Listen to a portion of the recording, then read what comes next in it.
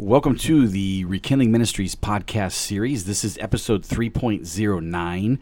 Today we're going to do a whole episode on a critical rabbit trail, maybe one of the mothers of all rabbit trails, the issue of determinism, i.e. what does God specifically accomplish in this life and how he does it. My name is Shannon Kirkpatrick, and I am the director for Rekindling Ministries. And my name is Zach Rios, and I'm a student at Liberty University studying youth ministry, pastoral leadership, and I just added psychology into the mix. Kudos on that. I'm excited. Yeah. So as always, we want to start first with just a quick recap. So if this happens to be your first episode listening in, welcome. And context is always important. So I want to give you a context of what we've been discussing this season as we lead up to this discussion today. So here we are in season 3, in episode 3.00. We just discussed what the unpacking process is all about, why we call it the unpacking season. Yep. And then in episodes 1 and 2, we described the why and how that you should study Scripture. In episodes 3 and 4, we introduced the concept of hope, and we also describe what the Bible possibly has to say about heaven and some of its details. In episodes 5 and 6, we look into faith and spiritual maturity and what they are and how they work. And then in episodes 7 and 8, we got into love and what love entails, and then glory and what does glory mean biblically. Yeah. And so here we are in episode 9. So as we mapped out the schedule of the order of topics that we wanted to go through, there was a very specific order I wanted to go, and I definitely wanted to start with like foundational, kind of deep core, big those central ideas, concepts, and then we can build on them from all the other ones. And so I put a certain order to it. So like the hope in heaven come first because it's a motivation, and then the faith and maturity become a critical component of how you're going to live out your life. And then we went into the love, which to me is the most important issue of all. And so how the hope and heaven and faith and maturity kind of build to that. And then we talked about how love and glorify can be at least presented as at odds, and so we discussed the difference between the two and how they play together. And so the next set that we're going to go into is some other really heavy ones. So we're going to go into good and evil. So biblically, what does it mean that something is good? And then what is evil? What is sin? Why does a good God allow sin? Which then segues into suffering, and why does this loving God allow suffering? We're also going to get into prayer and what does prayer accomplish, and how does prayer work? We're also going to get into righteousness and justice, how they're pretty much synonyms biblically, and so these are phrases that we use a lot, so they become other core concepts. But I realized that as we started, of course, we've done these before. We did the studies already, but as we did the studies of them, we kept coming back to the deterministic issue, or the determinism issue, and I knew that we needed to have an episode just on the determinism issue and kind of talk through it a bit, because it's absolutely going to play into these later episodes. So as we're talking about the conclusions that we came to as we did the studies, there's certain assumptions that we're making, assumptions and conclusions, right? But a lot of it on this interdeterminism issue. And so I knew, or you know what, let's do a quick rabbit trail, and we'll do this episode on interdeterminism, and then we'll go back to this chain of foundational studies. Yeah, because especially when you start getting into good and evil and suffering, just those three by themselves, this issue really frames the discussion there. And so if you have a certain understanding of what determinism means, you're going to view all of that through one lens. And if you view that in a different way, you're going to see that completely differently. So we really just wanted to lay out what this issue actually is. Maybe you've never heard these terms used before of determinism and interdeterminism and some of this other stuff that we're going to be saying.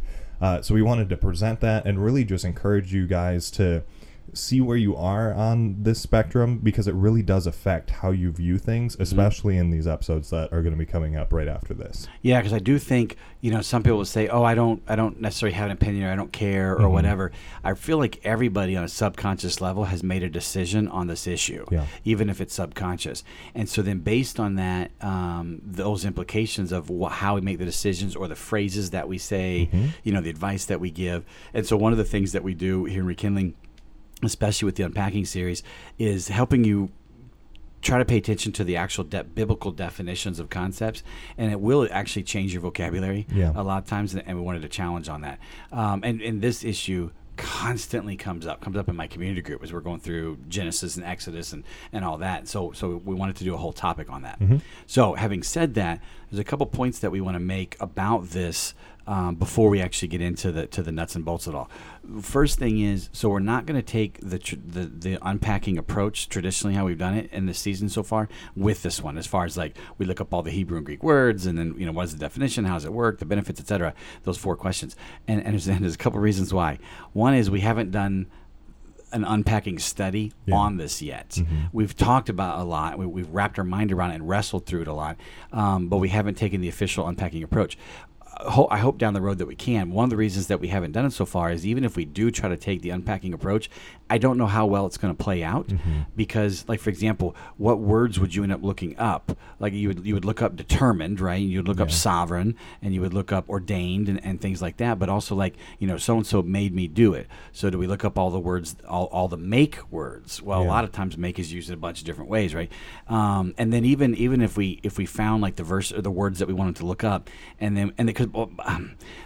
give an example. In the joy study, Malachi 4:2 says, "For those of you who revere my name, the Son of Righteousness will rise with healing in its wings, and you will go out and leap like a calf released from the stall." That's definitely about joy.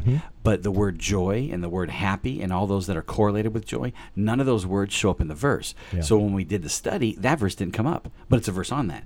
So I knew even if we were to try to find a family of words that we could look up, there were plenty of verses out there that are going to touch on this topic that we wouldn't even find in the word search. And so we would still be missing a lot.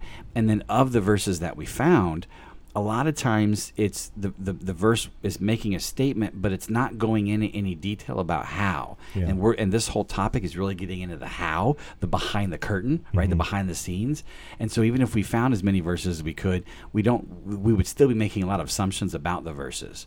So we're not necessarily going to take that approach. Yeah, and especially as we start getting into this issue, I think we're all going to be able to see. I know just personally, I've been able to see, as just even we were talking beforehand, just how complicated this actually is. And so to say, no, I just want a couple verses that talk about this issue.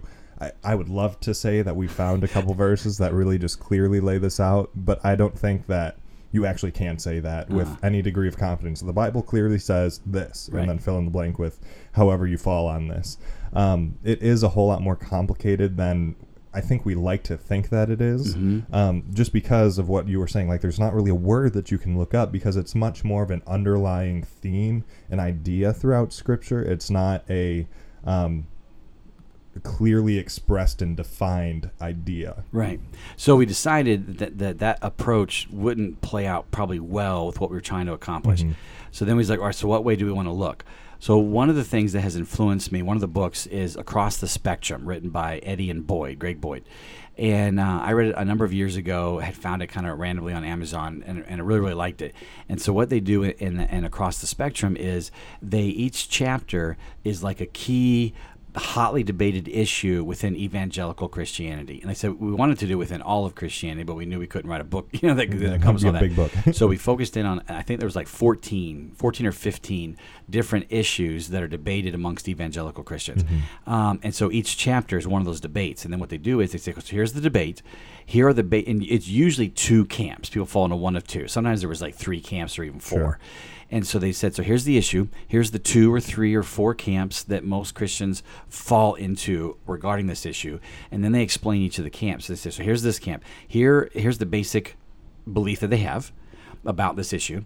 Here are the key verses that they use to back that up. Here is the logic and human presuppositions, etc., that they use to also come to that. And then here's the implications of it. And they might touch on and then here's some holes or gaps that they don't necessarily answer. And then they do that for each camp. And they do it as neutrally as they can. So they never tell you where they hold to. And they just present it. Here they all are. It's kind of what yours to go with. I loved that. I love that I wasn't told what to believe. I love that they were trying to take this neutral, honest approach. That here's all the different camps out there. And here's the strengths and et cetera. So that had always really influenced me. And so I wanted to take that approach here with this topic of, and we're going to go through and define what we mean by determinism and interdeterminism and all that shortly. But this issue of, this is basically the free will, God made it happen debate. I wanted to present as broad and universal a picture. So what we're going to try to do in this episode is we're going to paint like a big picture of what this is all about and what all the possibilities are. And we always come back to this. Definitions are really, really important. So we're going to go into specific definitions of like, so here's this term. Here's what we're going to define it to mean. The goal, not that we're making it up, but the goal of being that we want, like, so imagine people in all the different camps and they're all sitting. This episode is probably going to be better off in a class on a whiteboard with visuals. Yeah. So this is going to be a little bit hard to follow given the sheer volume of things that we're about to present to you. But imagine a class and there were people there all in the different camps. We'd want to paint a picture where we'd say, all right, does everyone agree at least with this picture, this broad picture? We're going to debate where we are in the picture and where God is in the picture, but we at least want to get the big picture. And so we're all agreeing we're going to use this picture to kind of explain things. And then we're going to set up a list of definitions. And so here's how we're going to define each of these terms. And so let's all get on board on that so that when we're talking to each other and we're using certain words, we all know what exactly we mean by that, right? And so that's our goal is to paint that picture and put these definitions down. Then once we do that, then we'll present the different camps. Here's the basic camps that one can hold to, and we'll talk a little bit about maybe the strengths or weaknesses or implications, etc., of those camps. One of the big key components, and you mentioned this, what you believe actually does on this affects how you live your life. Isaiah was saying that earlier.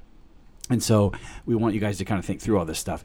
We're going to go ahead and once it's all said and done, we'll give you like our opinions of what we think and why, because it does play into this whole podcast, so you can understand where we're coming from.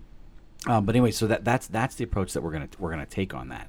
Another component that comes up with this is Van Kampen wrote a book called The Oath, which was about end times eschatology, and it's a really comprehensive book of trying to this was another book that helped me start paying more attention to a comprehensive approach to Scripture, because he wasn't just reading Revelation or Ezekiel.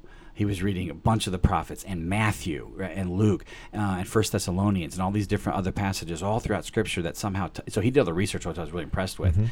But anyways, one of the things that he said in the prologue or the introduction was a lot of times when we're forming our theology, we'll read a handful of passages on some topic, and then based on those passages, try to be prayerfully mindful of this true Scripture. We form our theology on those passages. Well, there's 31,107 verses in the Bible, so he said it's almost a guarantee that at some point later in your life, you're going to come across a verse that the way that it reads actually fits outside of the theology that you set. It's like contrary or at least different than. And he says, so typically as humans, what we do is we've already made up our mind.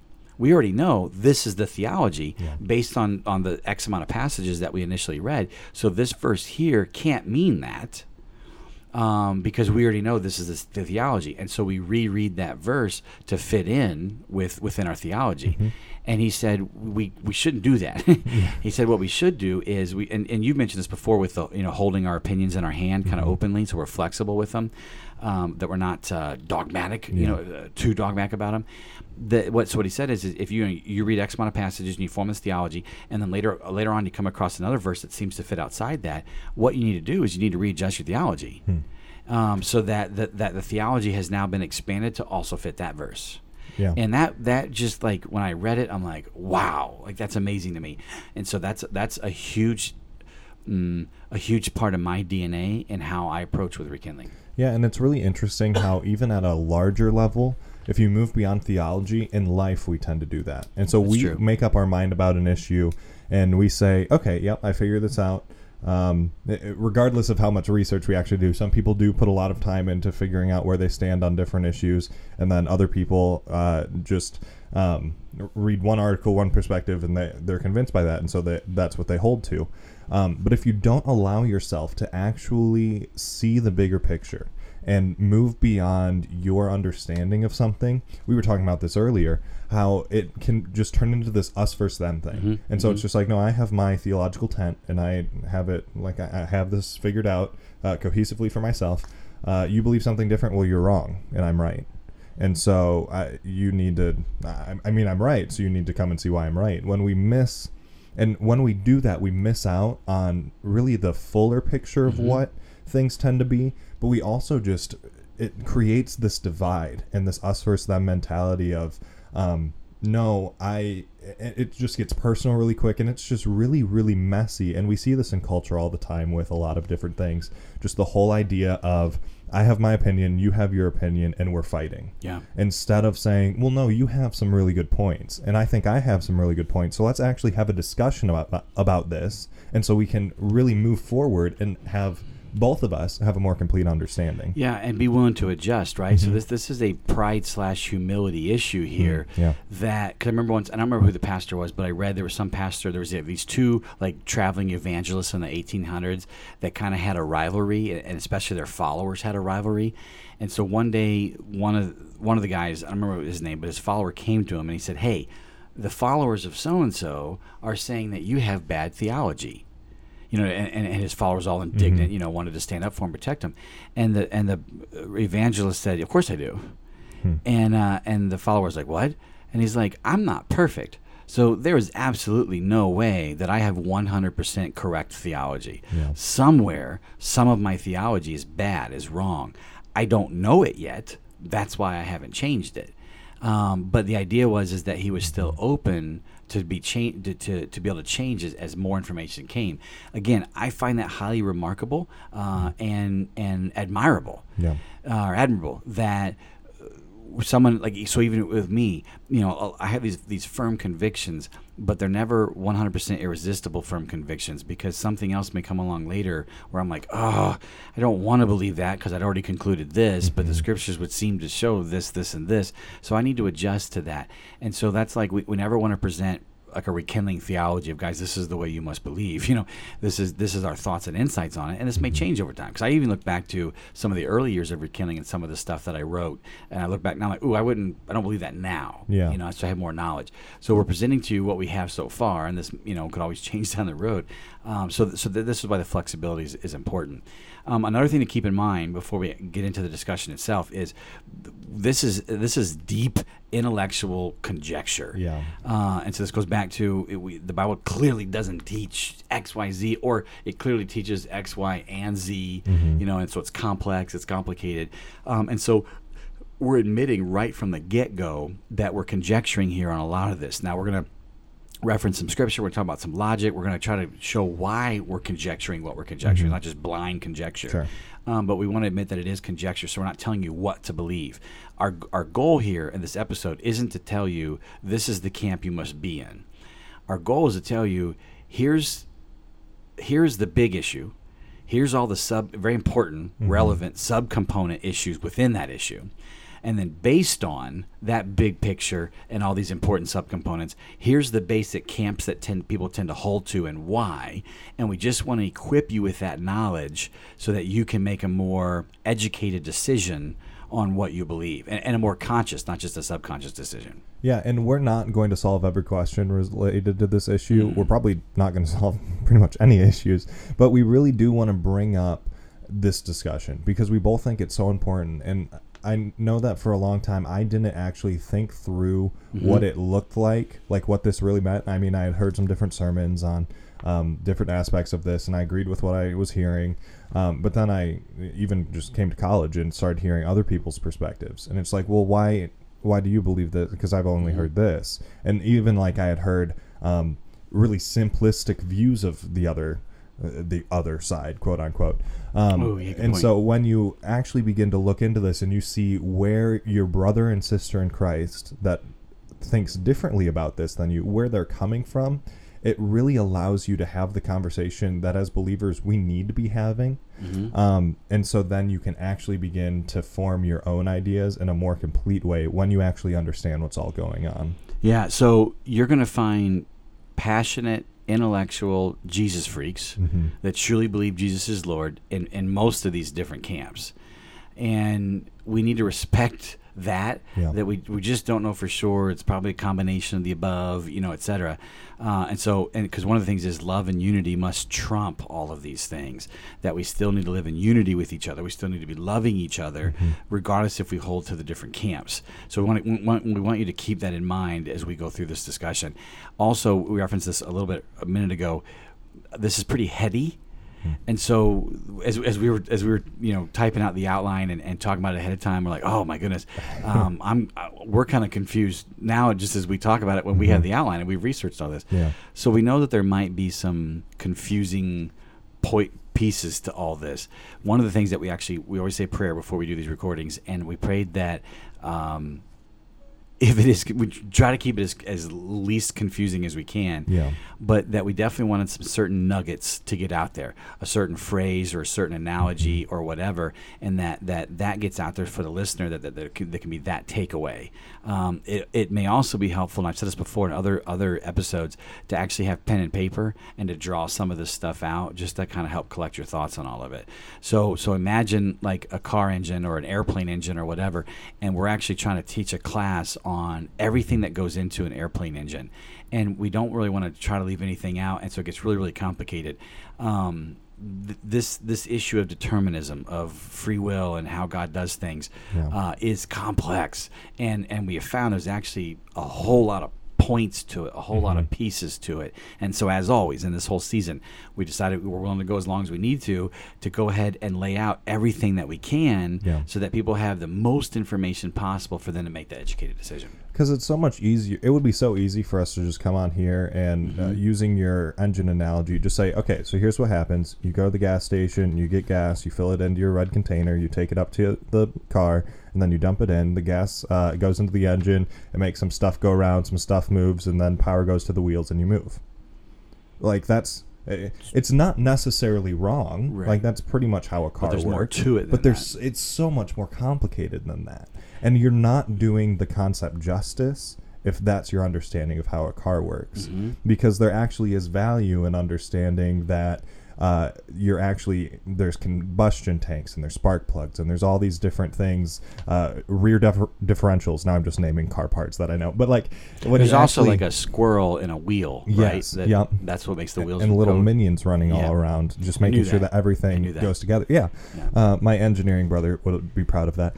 But it's just really interesting when you actually start figuring out how this works, which I think both of us would agree that we can't fully understand how all of this works, because neither of us do.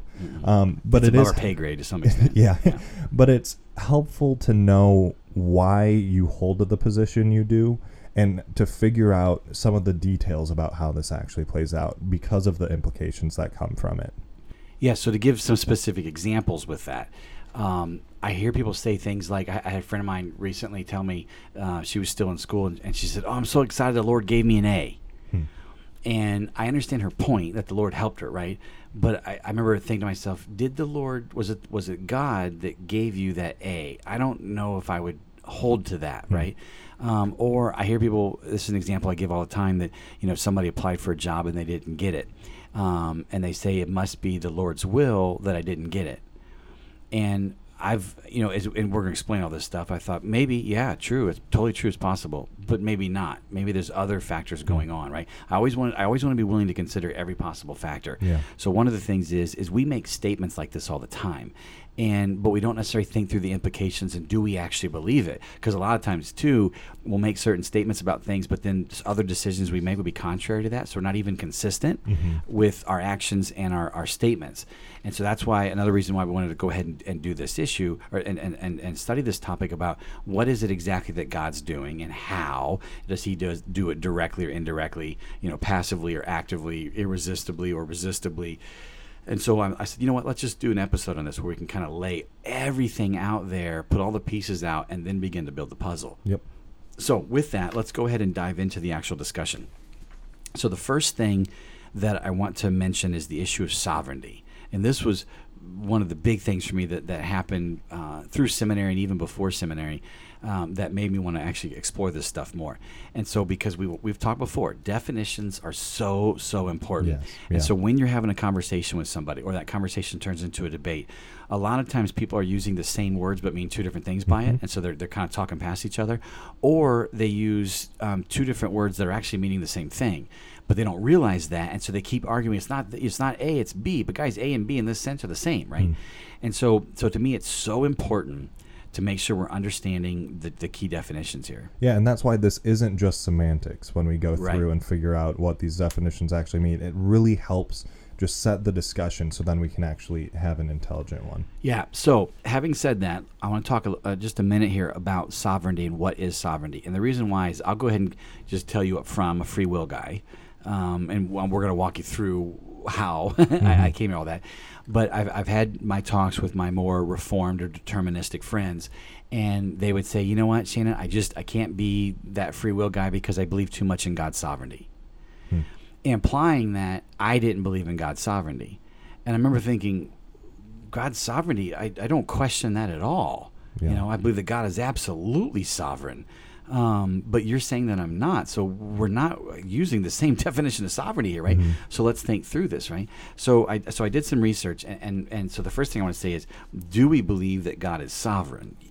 Unequivocally, absolutely, 100%, yes. We see in Acts 4:24 and 1 Timothy 6:15 and Revelation 6:10, we see these references that God is sovereign. So nobody in these debates, and we'll throw these camps. Now, some of them in the far left camp, the atheist camp, would say no because there's no God. Sure. But for the most part, we want to understand that we want to present an accurate definition of sovereignty here, and understand that really everybody in all the camps, or most of the camps, actually believe that God is sovereign. Yeah. So we don't want to equate sovereignty with determinism. So let me explain this. So what does it mean to be sovereign? Sovereign can be a noun or an adjective. We're talking about the adjective. What does it mean to be sovereign? It mean if somebody is sovereign, it means that, one, they have the authority to set the expectations, rules, parameters, goals, vision, etc. for the people they have authority over. Yeah. And then, two, they have the power to ensure that it comes to pass.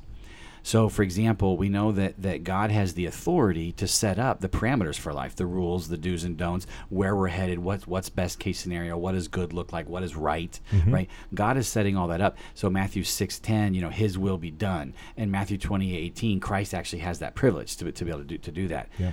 But then, so that's the authority that this person has the authority. They have the right, whatever you want to call it, to set the parameters and the vision, and then they also have the power to back it up and to ensure that it comes to pass. So, like Revelation 12:10, that power to ensure that God's will come to pass.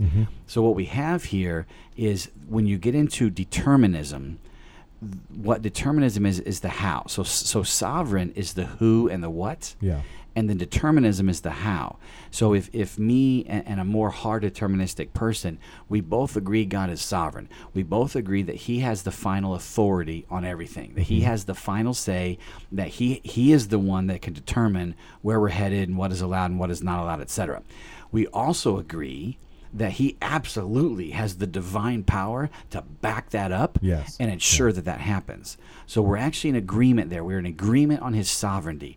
Where the debate comes is into the determinism, which is, how does He use His power to ensure that it's happening? Yeah, and I think that it's really useful to have that distinction and that definition, because I know I've had this discussion with a lot of different people, and it normally, in some capacity, boils down to, what do you think about God's sovereignty? And this is painted as is God sovereign or is He not sovereign discussion. But that's really not what we're actually talking about. What we're actually saying is, how does that actually look? And so we all agree that He has the authority and the power. What does it actually look like for Him to execute that power? And that's really what this discussion boils down to. Yeah, so when it comes to man's free will, and because here's how the phrase is said, man's free will and God's sovereignty. That's not accurate. The debate here is man's free will and God's determinism, or it's the debate between man's free will and how God uses His sovereignty, or how He carries out His sovereignty. The fact that He is sovereign is not disputed. So I always want to clarify that. So I want to encourage you, if you are one that has said to people in the past, you don't believe in God's sovereignty because you think man caused that. That's not true at all. Now, if they're an atheist or a non-believer, sure. That could be true. Right, but in most cases with believers. With believers, it's not. They believe that God actually has the final say. He has the ultimate authority, and He has the power to make it happen. The debate is how he's using that power. So I just wanted to emphasize that point. Now, side note to that, just a quick little side reference is so we believe that God is sovereign, so that his will is the final authority on things as far as what he says goes, or what he says is right, is best, is good, da da da. So we wanted to at least touch on, and we've done this in other episodes too, but I wanted to touch on it here. What do we know? So if God is the King of Kings and Lord of Lords, and he is the ultimate authority, and he is sovereign, that means that he is the one that has the authority to say how things should go. How does he want things to go? What has he, so he's established the laws of the land, right, and the vision. What is the vision? What is the laws of the land? And the laws of the land can get really detailed, which we're going to get into in other episodes. But what would you say is his will? What is his vision for life? So, for example, we know one of them. There's multiple ones here. We know from Revelation 4:11 and even from Genesis that one of the things that is a part of God's will is to create all things and cause them to exist. And then we also see in John 3:16, 10:10, and then 1 John 3:23, 2 Peter 3:9, that his will is for people to repent of their sins, believe in his Son, not perish, and instead find everlasting and abundant life. And we know from Mark 12:29 to 31 that another thing of his will is for people to love God, love others, and love self. In 1 Thessalonians 4:3, we see that God's will is for us to progress in our sanctification, so becoming more like him. And we know from Ecclesiastes 4:12 that he wants people to fear him and keep his commandments. Quick note on that, fear him is more of an excitement trembling than it is an afraid trembling, and we'll get more into that in the Fear of the Lord study. Yeah. And then also Genesis 1:28, he wants people to be fruitful, multiply, and have just stewardship over the earth. And then 1 Thessalonians 5:18, Paul talks about how God desires for people to give thanks in all circumstances. And 1 Peter 2:16 and 13, in that range, just submitting ourselves as free men to every authority instituted by men and ultimately by God. So we're finishing up the unpacking study on leading, leaders and leading, and we learned really quickly that we started looking up submission as well, because it would be like the inverse. It's almost become a study on submission more than it's become a study on leading, which was really interesting. So when we actually do the unpacking podcast on that, that's going to be a lot of fun, and we're going to get into what does it actually mean and why and how does one actually submit to authority instituted by man, et cetera. Now, so those are some, not all, but those are some of the things that this sovereign God has established that he's decided. And by the way, these are really good. Right? Yeah. These are not even like mean, controlling things. These are beneficial things. And so these are some of the things that God wants. Let me ask you a question before we go to the next section.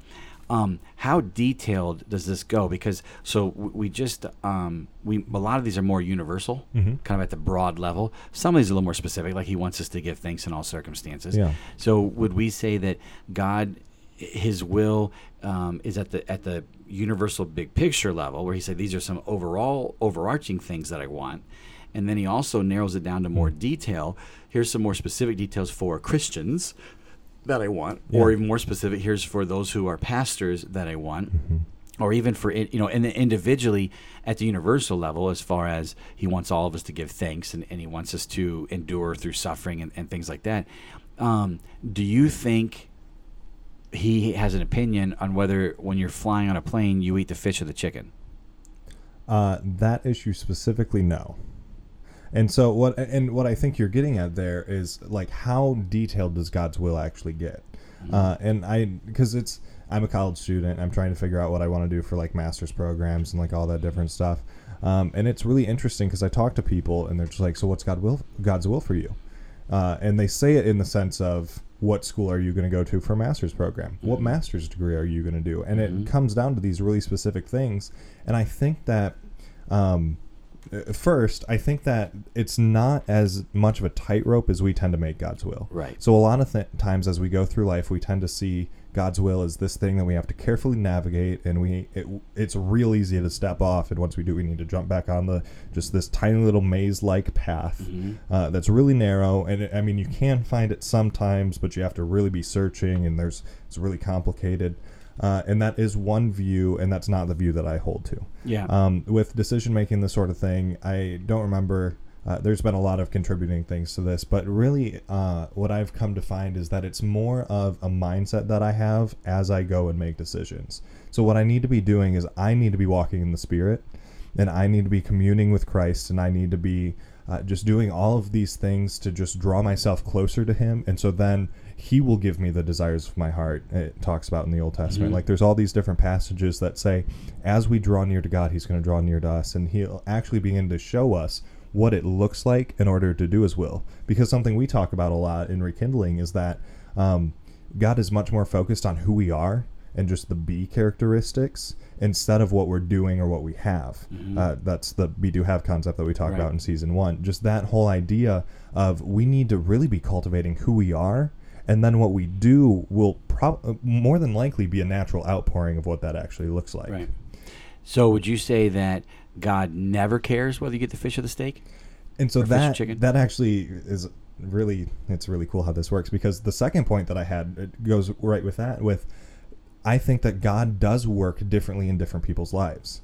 And so I've heard one of my professors here described it, God's will is sometimes it's like a road with guardrails. And so he says, here's the direction you need to go. Mm-hmm. Just don't go off the road. Mm-hmm. Don't go too far this way, too far this way. Just, you can make any decision you want going Mm-hmm. straight down here. And I do think that that's the way that he works in some people's lives. But then I also think that some people, he is much more involved, and he's like, no, I really do think that you need to do this specific thing right now. Which this is showing where my perspective is with free will and determinism. But it's more of a guiding so sometimes it is a guiding in specific decisions, Mm-hmm. and more of the quote unquote little decisions that don't seem to be as significant. And so I think that it's just more complicated than we like it to be.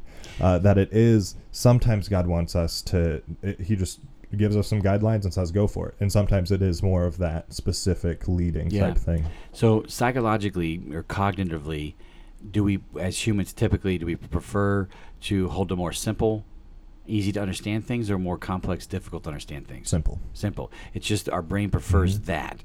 So what happens a lot of times is we start making these universal claims about God's will that may not necessarily be true. So does God want everybody to be saved? Yes, because 2 Peter 3:9 specifically states that, right? Does God want everyone to believe in his son? Yes. Does God want everyone to love everybody? Yes, it's the greatest commandment, or one of the two greatest commandments. Does God want you to be drunk? No. Does God want you to be an excellent illegal drug dealer? No. There's these universal things there. So then what happens is we can say, so at certain levels, there's these universal claims that's like always true. So therefore, we can make universal claims at every level, which is always true. So the idea being that God wants you to always eat the fish or the chicken or whatever. But the thing is, and you made this point, it's going to vary from person to person and also situation to situation. So for example, look at Romans 14. For the individual that's convicted that meat is not a problem, if we said, does God want them to eat meat or not? Paul would seem to say, that's your decision. I don't think God necessarily has an opinion on that. Now, if you're totally convicted that meat sacrificed to idols is against God's plan, then what is God's will for you?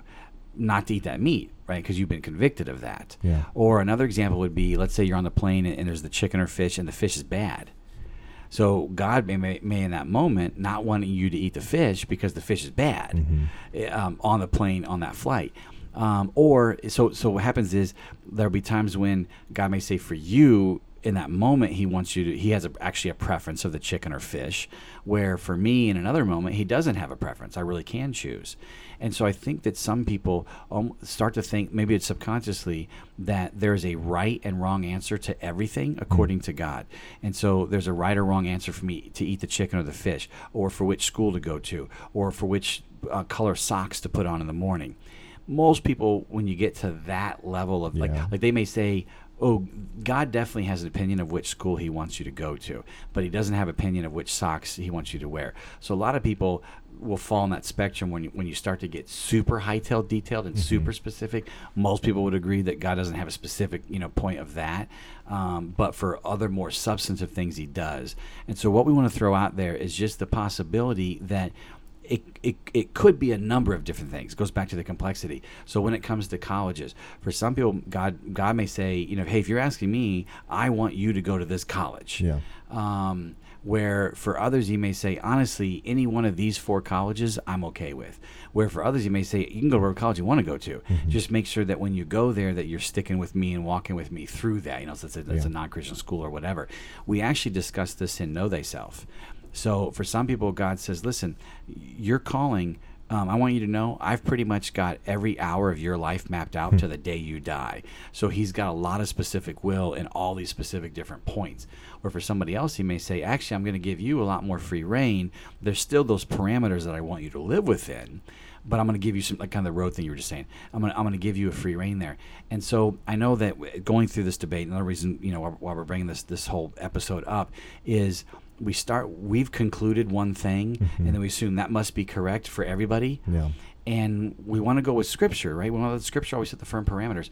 But as we continue with this discussion, we're going to see that it seems that God's will may actually vary from situation to situation.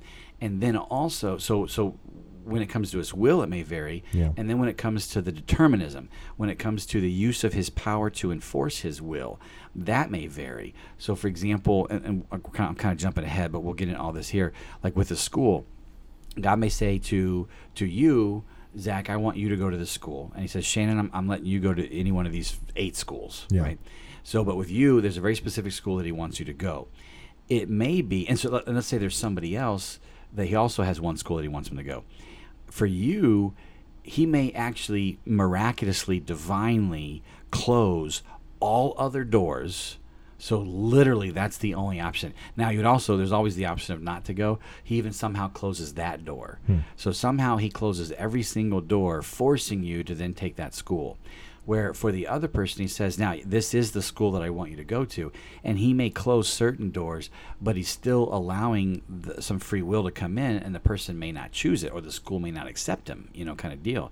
And so this is why we're discussing this, and how divinely involved does God get? Or I guess you and I both would still hold that he's very divinely involved. Yes, So that's not really the issue. We would all agree in the majority of these camps that God is divinely involved.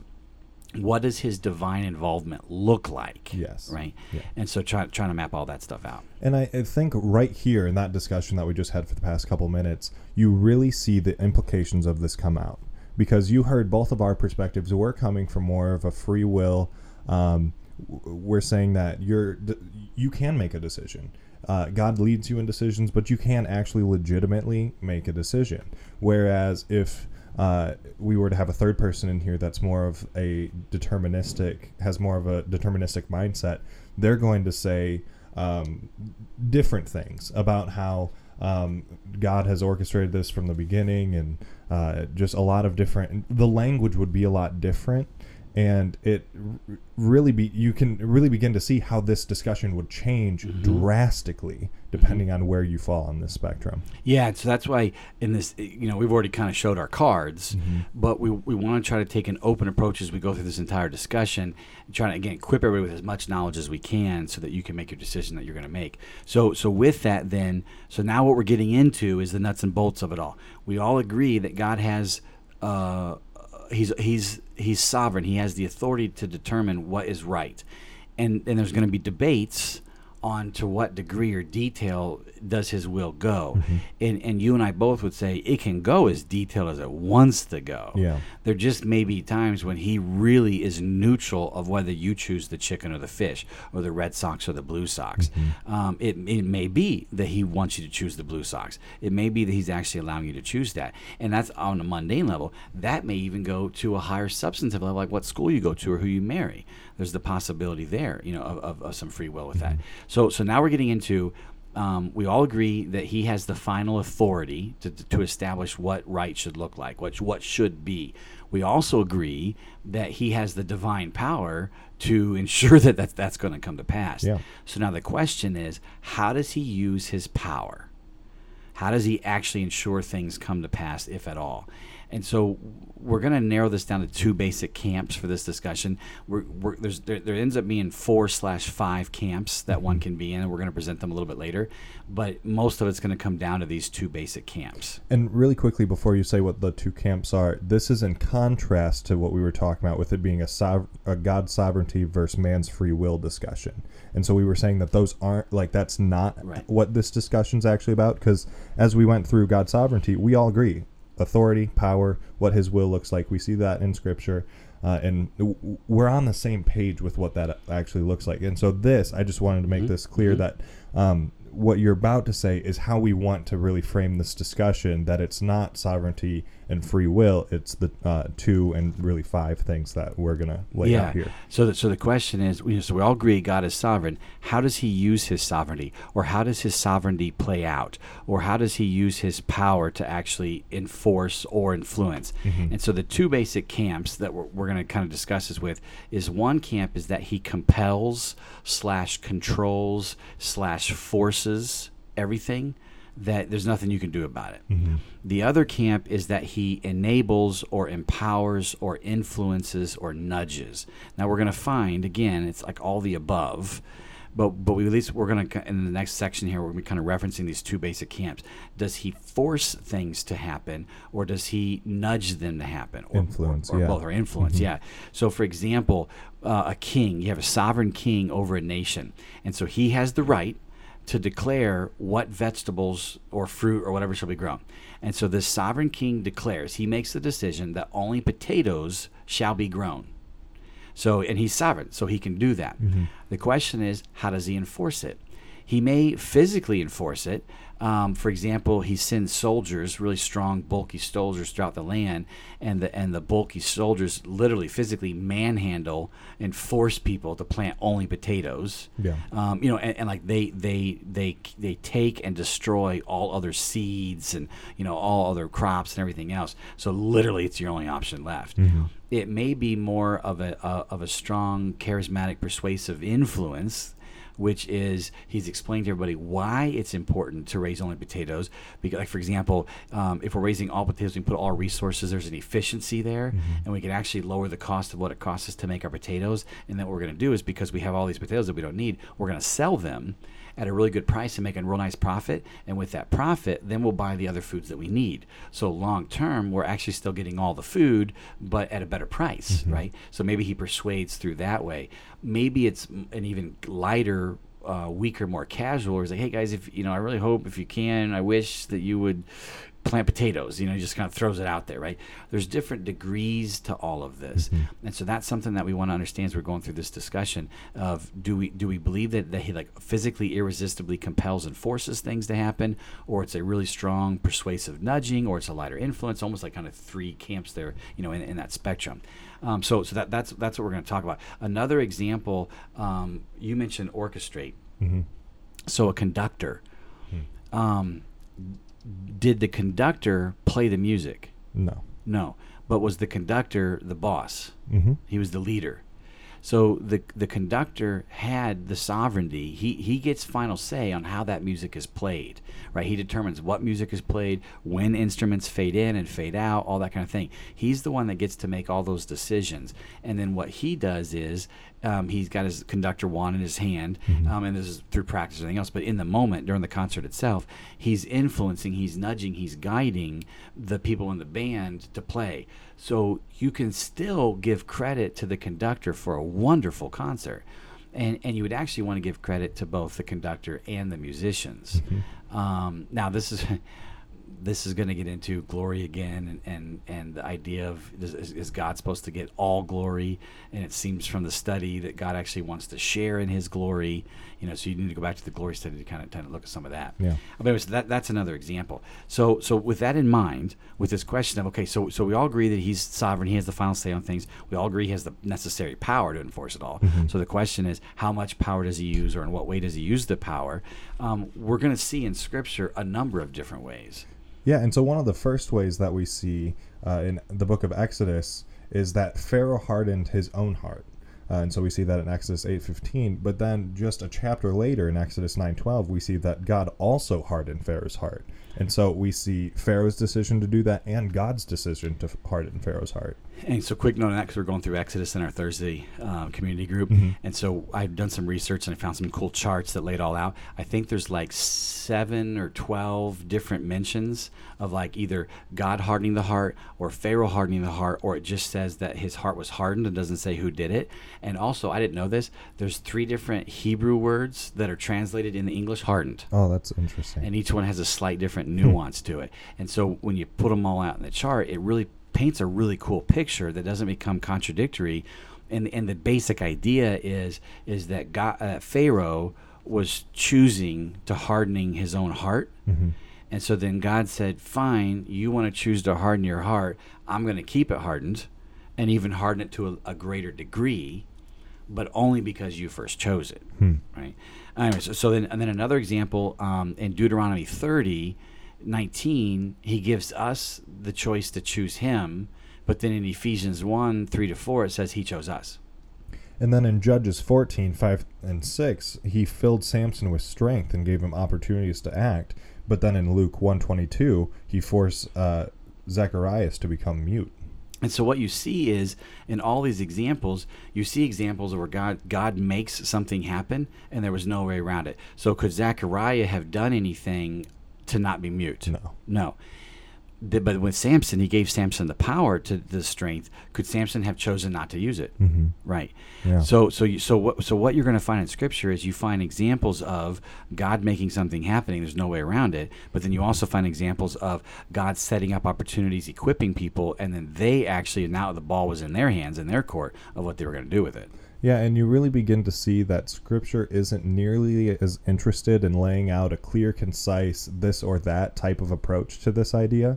It really does seem to want to be presenting this whole expansive, complicated view of what this whole discussion actually looks like, and it's less concerned about fitting in with our preconceived notions and ideas of what this should be. So this goes back to the phrase that we say, letting the Bible paint the picture it wants to paint, right? So with that, it is amazing to me that we kind of make certain conclusions or assumptions about the text, and then we just don't really question it and run with it. But then when you actually go back and you start reading like the entirety of the text and its comprehensiveness, you think, ooh, that's not quite the picture that I thought was painted. So for example, we've probably all heard it's an angry God in the Old Testament and a loving God in the New Testament. And it sounds neat. It's this black and white, yin yang. It's kind of a cool presentation. Is it actually accurate to say that? No, it's not. So like when we went through the anger study, we went through the love study, you see love in both Old and New Testament, his loving kindness and faithfulness and compassion and all that. And even with the anger, so this was the point that I made it before.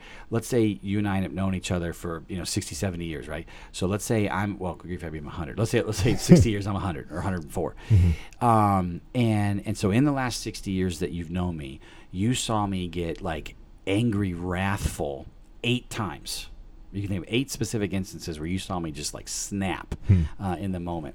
And so 8 specific occurrences that might have lasted for several minutes over the course of 60 years. Would it be accurate for you to describe me as a wrathful person? I don't think so. No. So what we find is there is wrath passages in the Old Testament, even in the New, with the Revelation and such, and it's unequivocal. I mean, God is wrathful in that moment, but we have to keep in mind that the Old Testament took place over 4,000 years, and I don't know the exact count, but we're talking like 8 or 15 or 20 maybe instances of the Scripture where He was wrathful. And so for somebody to say God is a wrathful God when we have maybe 20 instances over 4,000 years, I can't go there. Now, I'm not saying there was only 20. There might have been other times God was wrathful and it's not recorded. Sure. Right? But the point of it all is, if we're being truly honest, he was wrathful here and here and here and here and here over 4,000 years. Yeah. And so when you take everything into perspective, maybe I shouldn't say that He's a wrathful God. And it really almost shows that He's much more patient and gracious than wrathful.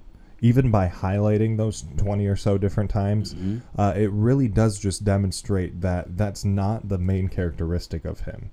Right. And it's really interesting by showing us times that He is incredibly wrathful.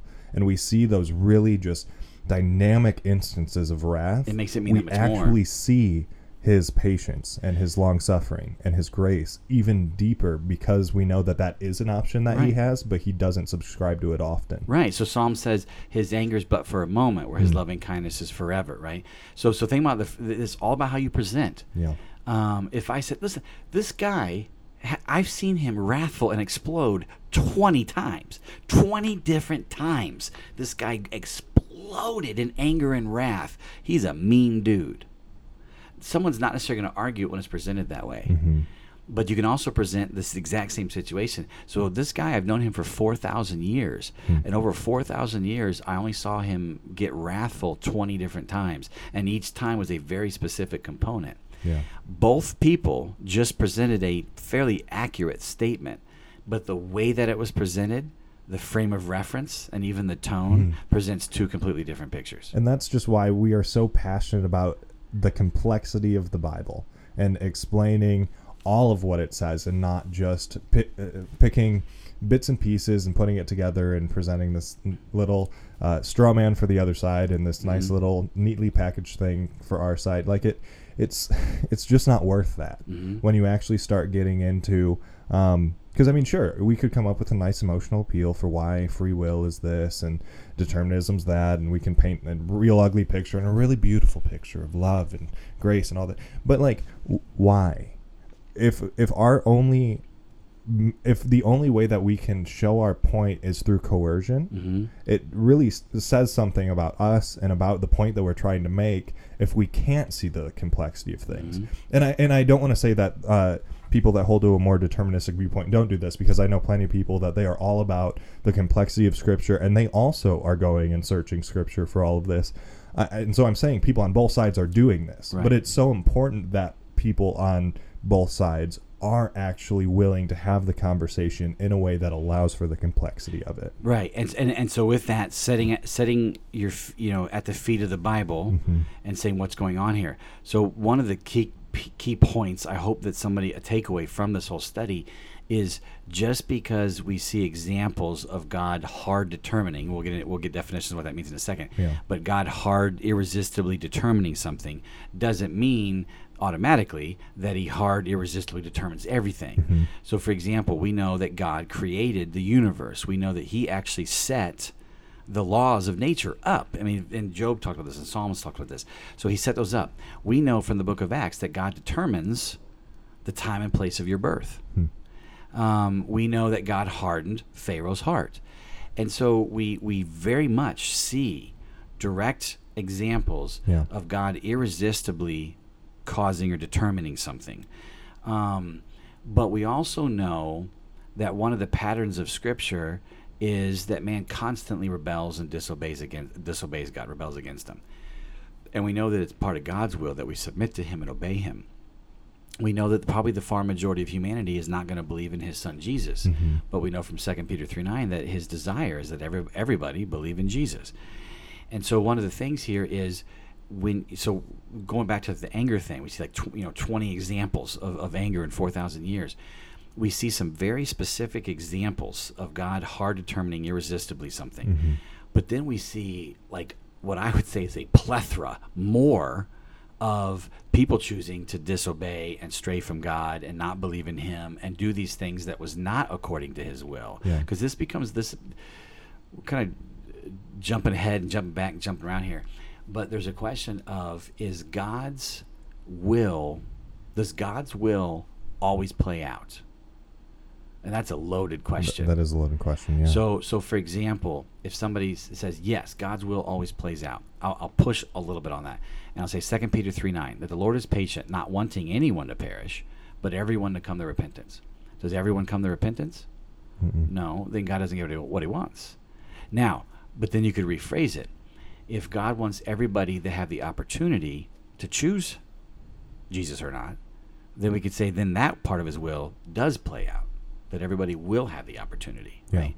So again, we're obviously our bias is coming out, or our conclusions, and we want it to, because it explains why we do what we do and all the rest of the unpacking studies. but we're still not saying you have to believe this. Yeah. But we're willing to throw a whole bunch of stuff out there that if you've always just kind of black and white, simplistically viewed something, you may not like this. But the idea is that, hey, we need to think about this. And what I like to do is let's think through all the possibilities first, then we can kind of go back and evaluate them. But if we can say that, given the grand context of things, that anger was actually a fairly rare thing, all things considered, then calling him angry God isn't really the right thing. He is a God that will use anger when necessary, right? And so same with the determinism, it seems that there are a lot more examples in Scripture of things not going the way that God wanted it to, versus the way that he did want it to go to, which would seem that he was allowing for more of that free will. And so there seems to be at least somewhat of a slight weight more towards he influences more than he forces. You follow me? So with that, so another point, we've been talking about all the different camps and groups that people are in and everything. We talked about how when humans are arguing, a lot of times it becomes a zero-sum thing. So either I'm right and you're wrong, or vice versa. And what we find is a lot of times the two people arguing actually have a lot in common, but they don't really want to address that because that complicates things. And that gets the whole point. No, I don't want to sit here and discuss what I'm common with you because I'm trying to prove to you that I'm right and you're wrong, right? So I think a lot of times that human nature, we start to actually argue a more extreme viewpoint than what we actually have. Because, so for example, in those that hold to a more deterministic approach and those that hold to a more interdeterministic approach or free will approach, they both agree that it's kind of a both and. But then that kind of rids the point of arguing. So, and I think this is on a subconscious level. So one will go to the extreme of God determines everything, and then the other goes to the extreme that God determines nothing. It's all free will. Neither one of actually which believes that, but they argue it, and it kind of comes out. And so I'm hoping that people can recognize when you're arguing a certain point, argue what you actually believe, and don't take a more extreme version just to help increase the argument. Yeah, and I think that is difficult to do if you have no idea that you're doing it. Right. And so just even hearing that, I would really encourage you guys and myself to just make sure as you're going through and having discussions with people that you're willing to take a step back and say, am I just arguing to argue? Because I am the type of person that I do enjoy having a discussion with someone, arguing per se. I have nice little ways to word it so it doesn't sound bad. But I actually do enjoy having that type of discussion. But if I am only arguing for the sake of arguing, then nothing's ever going to get done because, as you were just talking about, you drift to the polar opposites, and then you allow that polarization to drive your argument even further. And you can, I think a lot of times that leads to an emotional appeal, and so it becomes much more personal attacking and that sort of antagonistic type discussion. Flash. But it doesn't have to do that, even if that's not happening and you are just having more of an intellectual discussion where you're more polarized, I think that also can be dangerous because you're just not you're not going to get anywhere if you're not arguing the point that you actually believe. Right. So let's continue with the definitions. So we'll make sure we're all on the same page, right? So we want to be very intentional about defining all these things. So we've defined sovereignty as a sovereign person has the final authority to determine what the vision is, what the parameters are, and how to get there, etc. And they have the power to enforce it. So then that moves to determinism, which is how do they use their power to make that happen? Yeah. And so the way that we define determinism is it's the process by which something occurs. So for example, with the king and the potatoes. And so potatoes are now planted all over the kingdom, and nothing other than potatoes is planted. How is that determined? How did that play out?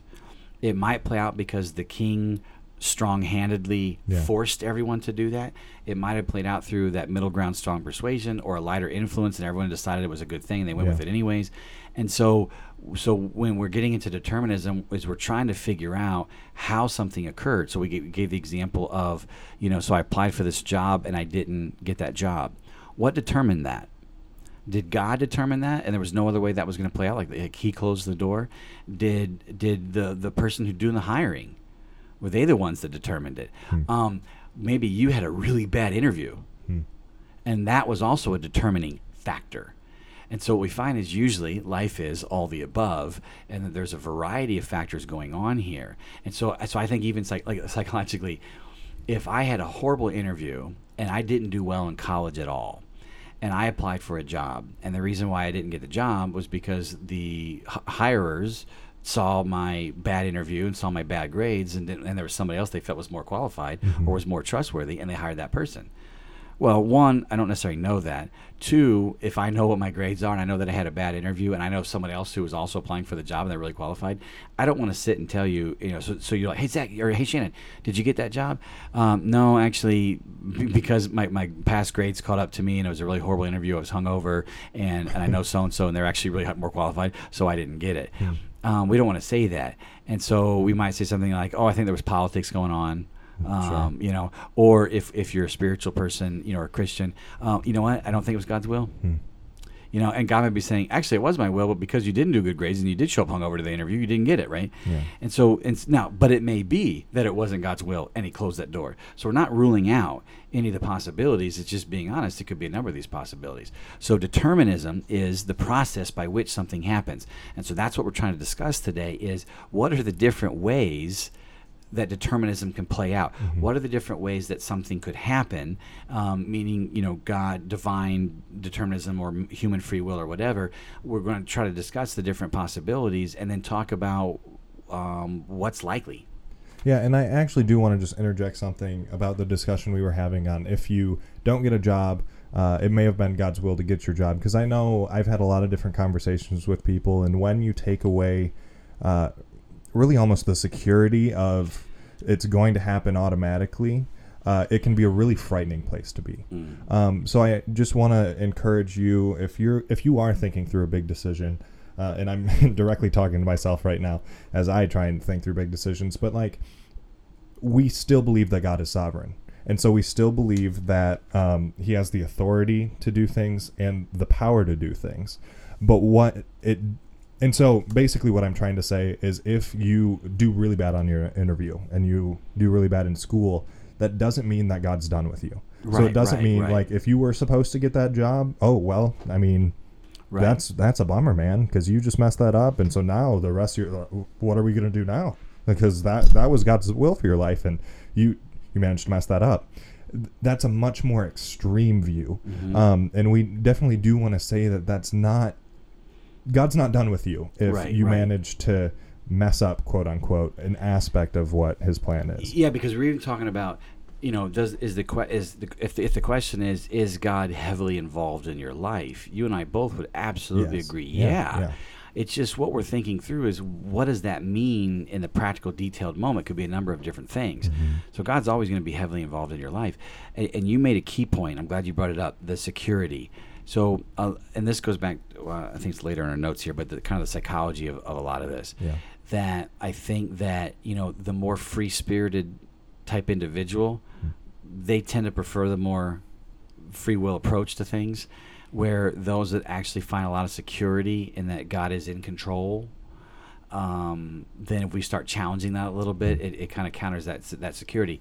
Because one of the things may be, well, wait a minute, you're saying it's possible that I wanted that job and God wanted that job, but then whoever did the hiring chose otherwise, and so I didn't get it. And I personally would say, yeah, it's possible. That can freak them out a little bit. And they would say, well, so God's not in control. Well, or God's not sovereign. Well, here's my thing. I don't know. God absolutely is sovereign. He's the final authority in all things, and he has the power to influence it. So the thing is that what I would say is he's still sovereign, but he chose to let the employer make the decision, even if it was contrary to his own. And if someone, I don't like that at all, that God's going to let someone choose something contrary to what he wants, I would say, look around you. Look all throughout Scripture. People continually choose things counter to what God wants. And so this is, we can't get into this here, but this is going to get into the issue of what is the prologue all about. And so when we go, so this is another reason why we're doing this episode, because when we get into the good and the evil and the suffering, we're going to present a theory on why all this is happening, why evil happens, why suffering happens. It makes a lot of sense to me. It's very comforting to me as we wrapped our mind around it. But it assumes certain things from this study. Yeah. So we wanted to bring that up. So if you're not there yet, fine. I don't want to scare anybody. And I also hope that if you're like, well, hold on, Shannon's saying that people can choose stuff outside of God's will, so God's not in control. I'm not listening to the rest of this podcast. Please hear us out through all this. Yeah. I'm just willing to push the envelope a little bit to kind of think through all this stuff. So another point with that is people say, but Shannon, it says that God ordains everything. He preordains, right? Predestination is the idea. So I remember thinking, because there's some verses that talk about this preordaining or predestining. And I'm like, well, what does that mean? And so and I know I showed it to you and you got frustrated because I got frustrated too. I looked it up. So I didn't write down which verse this was. But I know it's the Greek. It's in the New Testament. It's one of Paul's writings for sure. But anyways, I looked up predestination, and the Greek word is pro-orizo. And so pro, we know, like beforehand or pre or whatever. Pro-orizo. The literal definition means is to limit beforehand. So orizo would be like to limit, and the pro would be beforehand. So pro-orizo, to limit beforehand. So then as I read, these were the biblical dictionaries, and I looked up Merriam-Webster and Farlex and all that. So they said, so perizo literally means to limit beforehand. Figuratively, it means to predestined or predetermine or ordain. So I was like, okay, what do those words mean? So I looked up those words. And what I found was that predestination has two different potential meanings. Predestination can mean to determine, control, cause, or settle all events. Or it can mean setting, irrevocable or resistible limits, and then influencing, counseling, requesting others to live within those limits. And when you hear that, I'm sure some of you, if you come from a more reformed perspective, you heard that first definition and you're just like, yeah, predestination, determining, controlling, causing, setting all events. That's what I believe. But hold on, because there's that second definition. And this is where this is something that I've really just been learning over the last couple months, that it is so easy to say that my view's right. I go through, like, I've gone through the scriptural passages, I've looked up the words, and I figured out that this word means this, and this means this. And you have this whole complete view of what you believe Scripture is teaching on an issue. And then someone else comes along, and they're just like, no, I have a scriptural view of what the Bible says on this issue. It's like, but hold on. Like, how do both of us have a scriptural view of what God is saying about this issue?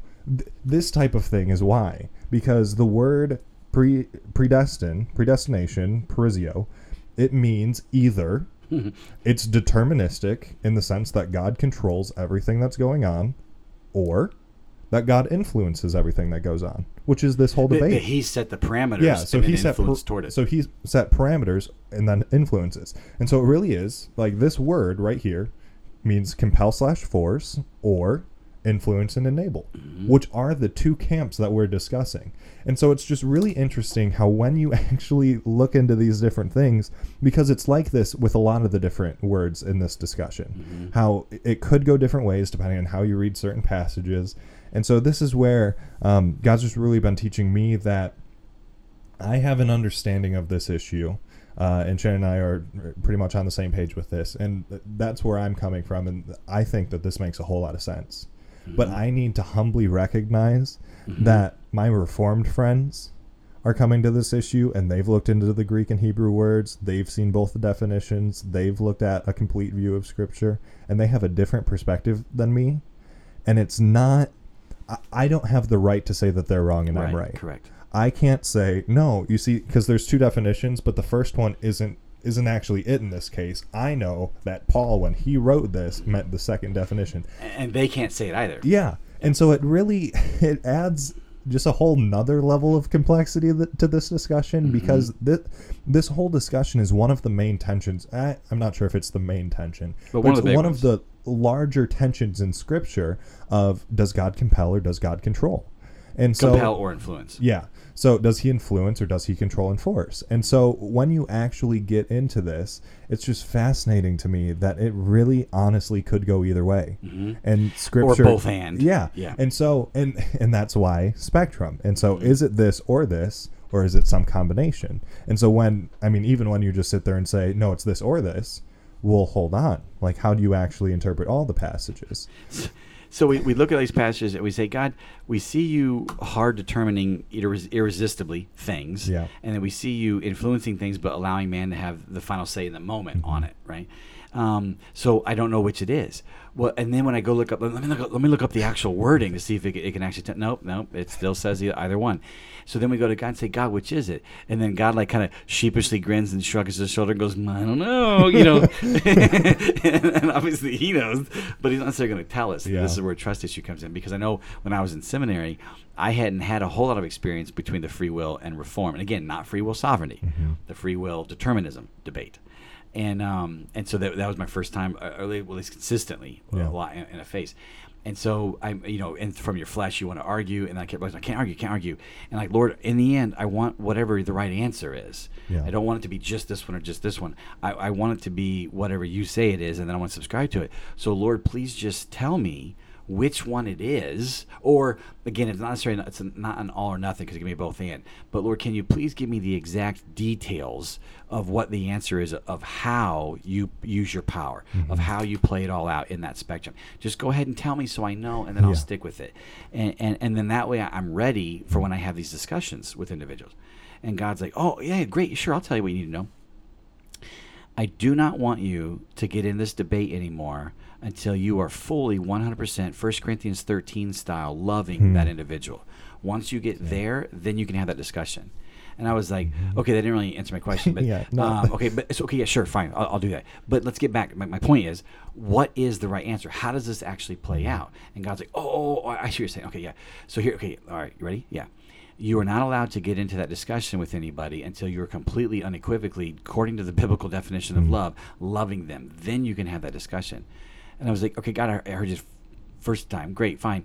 But, and then, so this just kept kind of going back and forth. Yeah. He never changed his answer.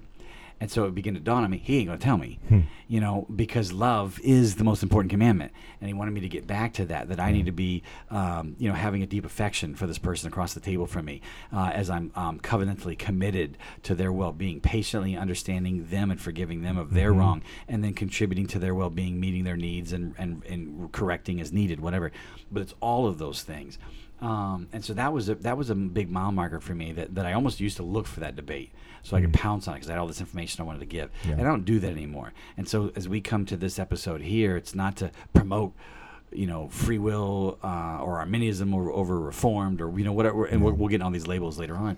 It's not really to promote one or the other. It's just, let's be honest. This is a very complex thing, and we want to try to wrap our mind around as much of the details as we can. And I think it's worth saying that at the exact same time that we approach this humbly, and we have to love the other people, and we need to have a mind of unity, that it's not, we don't want to say that it doesn't matter where you stand on this issue. Right. Because I feel like it would be really easy to say, okay, so here's the thing, this is complicated, and it's nuanced, and it has all of these different factors contributing it. You can read Greek words different ways. You can read the entirety of Scripture different ways, more or less. So, just kind of pick one, flip-flop, do what you need to do, just love people and be in unity. Yeah. Both of us think that there is something lost. Well, I don't want to speak for you, but I think that we would agree that there's something lost when we oversimplify things to the extent of, well, it just doesn't matter. We just want to have love. Because really, it just comes back to the implications. How you see free will impacts your decision making, as we just saw. How you see determinism influences your decision making, and that's just one aspect of life, and it goes so much broader than that. That if you don't actually take the time to look into this issue, you're going to miss out on a whole lot of nuances of Scripture. And we think that it's really valuable to actually be looking into all of them. And this goes back to the spectrum discussion in season 1 in the lenses there that we said you want to think on a spectrum format with each topic, but no topic or issue is self-standing, and so you have to include all the relevant topics and take each of them spectrum in a spectrum fashion, and all that stuff. So, because you talked about how the implications. So, for example, if somebody feels safer just to say that God determines everything in a more extreme way, then technically you wouldn't need to put your seatbelt on when you get into your car, because God has already determined whether you're going to have an accident or not, and whether you're going to get hurt or not. Mm-hmm. So let's say He already determined that you were going to get in an accident, but you weren't going to get hurt. Then whether you had a seatbelt or not wouldn't matter. And so you think through, if I actually believe that God determines everything, when we say determines, that He forces irresistibly everything to happen the way that it plays out, then it really doesn't matter if the extreme holds true. If the extreme Holds true, it doesn't matter. Well, I still live my life, put my seatbelt on, or locking my doors at night, or I keep to the 5-second rule if I drop food on the ground, right? And so I do realize that there's certain things that do affect my decisions do affect. So maybe I don't believe in the extreme version of hard determinism. I believe in a little bit more moderated one, right? So you think through all that. Mm-hmm. So let's continue with this discussion and definitions. And so we want to talk a little bit about free will, since we keep talking about it. And so the free will itself is a really crazy thing, because you're getting into what is the will. And we had started in the preparation to go down that path, and we said, nope, we're not going to go down that path, because you get into the soul, you get into the nephesh and ruach in the Hebrew, and the thelema and the pneuma and the Greek. And I am fascinated with that topic, and we are absolutely going to do an unpacking study next year on that, which means we will eventually do an episode on it. Mm-hmm. But for the sake of this discussion, we said, let's just conclude that for the free will, whatever exactly it is, that it's look at my notes here. It's the ability of an individual to choose or make a decision without being forced by another. Mm-hmm. Now, we made a note that it could be influenced. Yes. Yeah. So for example, some would say if free will must be even uninfluenced. So it cannot be forced, and it cannot be influenced. I would argue a little bit less than that if you influence me and you say, hey, here's my opinion, mm-hmm. right, and I make a decision, yes, your decision was influenced by me, but it wasn't forced by me, therefore it was still free will. Yeah, just a quick example of that. If you have a friend that's really good with technology and you're trying to figure out what laptop you want to buy, and you ask your friend, hey, I'm trying to decide between Dell and HP, pick two brands, what do you think I should do? If he says, oh, I would go with this one because it's more reliable, it's this, it's that, you would probably go with his decision, but it's still your decision. Mm-hmm. They're just influencing. Yeah. So I hold to, and again, there's different definitions and different camps on this, mm-hmm. but just so you guys know, we're going with that free will can be influenced and it still be free will. Yeah. And so there's actually a specific phrase, and this phrase is actually going to come up a lot in a lot of the episodes that we teach and other rekindling things. And just as a quick side reference with Scripture, I was looking at Deuteronomy 30, 19-20, and Ecclesiastes 8, 16-17, and Luke 18, 18-27, and Ephesians 1, 3-6, and some other ones as well. I was pondering and chewing on those as I try to put all this together. And so the phrase that I use is significant, limited, irrevocable free will. Now, somebody say, Shannon, come on now.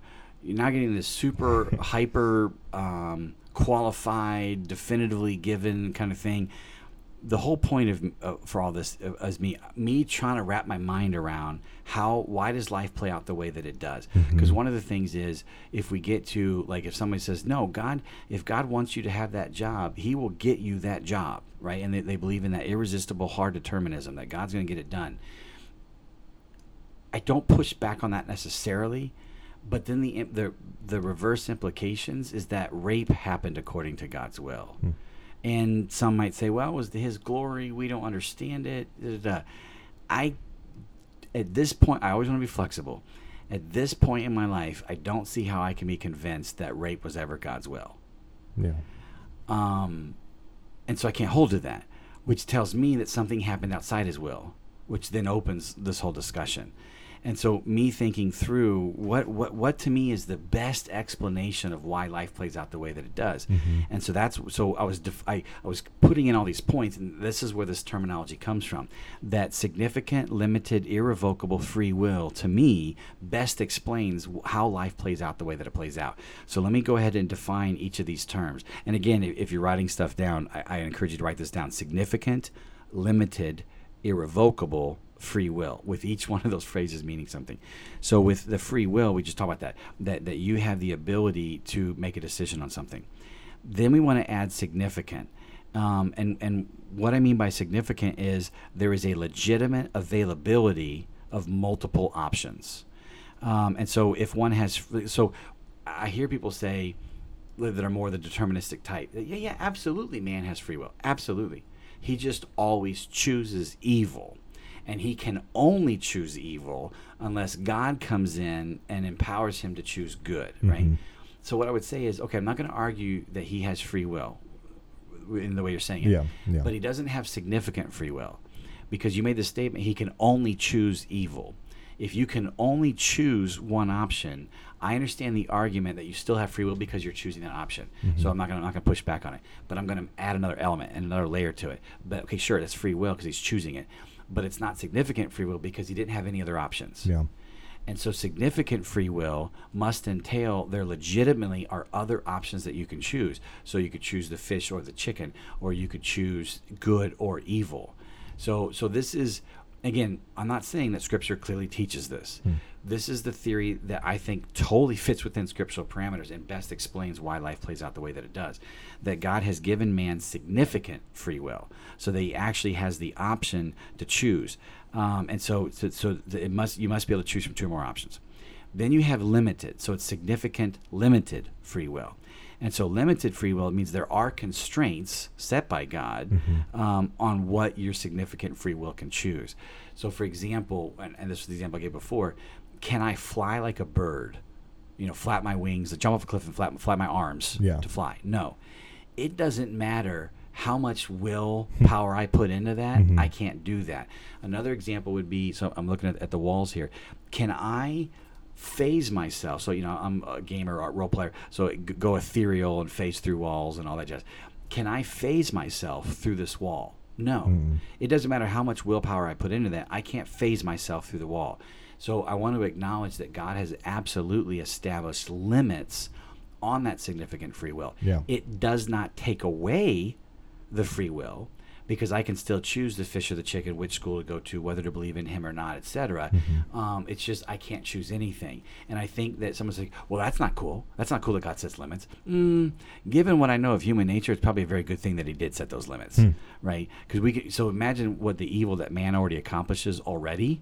Imagine that if he had a more unlimited approach to that, the sheer level and volume of evil that he could accomplish. So I'm very comfortable with that it's significant, limited free will. Then it goes to that third thing, the irrevocable. So significant, limited, irrevocable free will. This becomes controversial to some extent. But what the irrevocable is, God won't ever revoke that free will. So one, it is significant. You actually have options. Two, he does put limits on that. But three, he will not revoke it. Yeah. And so in a minute we're going to get to why would he do that. But I want to explain it a little bit more, because again, it makes the most sense to me that God has decided that significant limited free will is a very beneficial and good thing, and so he gives man significant free will is a very good thing. It's much more substantive for man to choose something. So he wanted to give man significant free will. He did know that he needed to put limits on that so that things didn't get too crazy. So it's limited significant free will. But another thing for him is, and this is where we get into, but then God's not in control. Of course, he's still, it depends what you mean by in control, right? Sure. He's still sovereign. He still has final say on things. But the theory would be is that he made the decision ahead of time, when I create this world, when I give man significant, limited free will, I am not going to revoke it. It is so important that they have this, that I will not revoke it, that I am actually going to allow them to choose whatever they want to choose. So if they choose to believe in me, great. If they choose to not believe in me, there's consequences for that, but I'm going to allow them to have that choice. And so this gets into, and it's such an extreme, and normally I don't like giving extreme analogies, but it's a powerful emotional one. It is the one of the rape, that if I see a rape or molestation happen, it's not that that was part of God's will. God didn't get glorified because somebody raped somebody. I just reject all of that. But then you would say, so God, but why did you allow that? If it wasn't your will, and he would say, because I've given man irrevocable, significant, limited free will, and so that individual chose to do that, and this was a risk for me, and it was a risk for all of you as well, that I chose to make it irrevocable.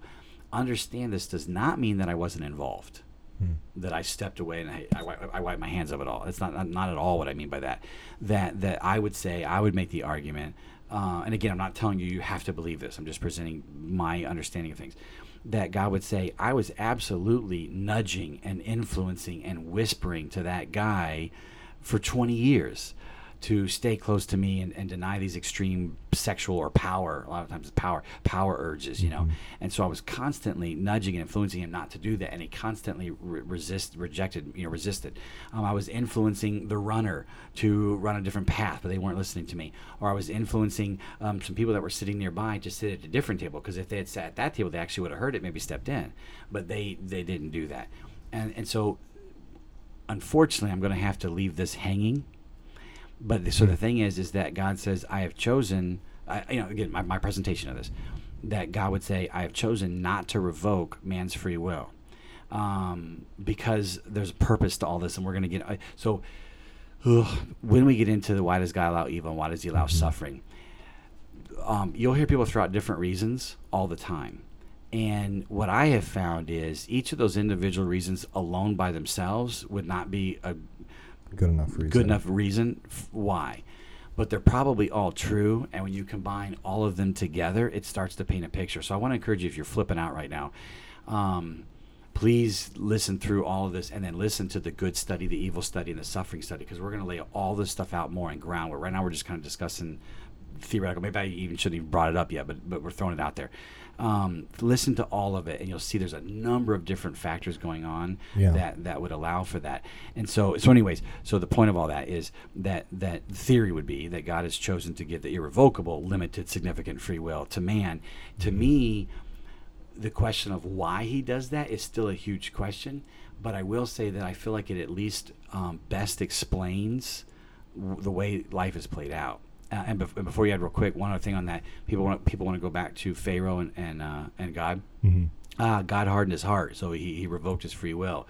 I would argue, no, he never revoked the free will. That Pharaoh was always choosing to resist God and resist Moses and the Hebrews. And so God said, fine, we're going to go with that.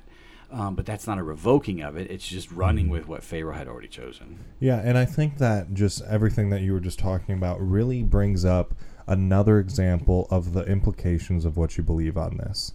And so especially as we talk about good and evil and suffering over the next couple podcasts, this is the perspective that we're coming from with free will. And that conversation looks a whole lot different if you fall into more of the Reformed camp of why is there evil? Why is there sin? Why is there suffering? All of those different things have a different answer. And we are both of the same persuasion that the answer to that lies somewhere in free will, and that answers that question more effectively than our understanding of what Reformed teaching would say. And so this is really just us saying that this is a complicated issue, and Reformed theologians are working through answers to those questions. I don't think anyone really has like a set, like, oh, I figured this out. But like, we're all trying to work towards the same questions. Just this is really how we have thought through and just been just what our understanding really consists of in regards to this type of issue. Yeah. So and what's interesting is, because then you get into the mystery answer, that it's just a mystery. So what I find fascinating is, this is why we have to be respectful of all the different camps. So if a Reformed person or more deterministic person is arguing that everything happens according to the will of God, so if somebody gets raped, for as tough as that is for us to accept, we have to accept that it was the will of God, and because God is trustworthy and good and sovereign and all-knowing and all that kind of thing, it's a mystery to us how he could be glorified through that, or how he could use that in a positive way, how he could use it for good, right? So it's a mystery. We're willing to acknowledge that, but we just keep it at that. So we believe that it did happen according to God's will for his glory and or for another good, and it's a mystery as to how that occurred. We just trust that it did, right? So then so they present that. For others, they listen to that and they say that's unacceptable. I can't. You know why I can't think of any reason how it might glorify God or create some other good? Because it can't.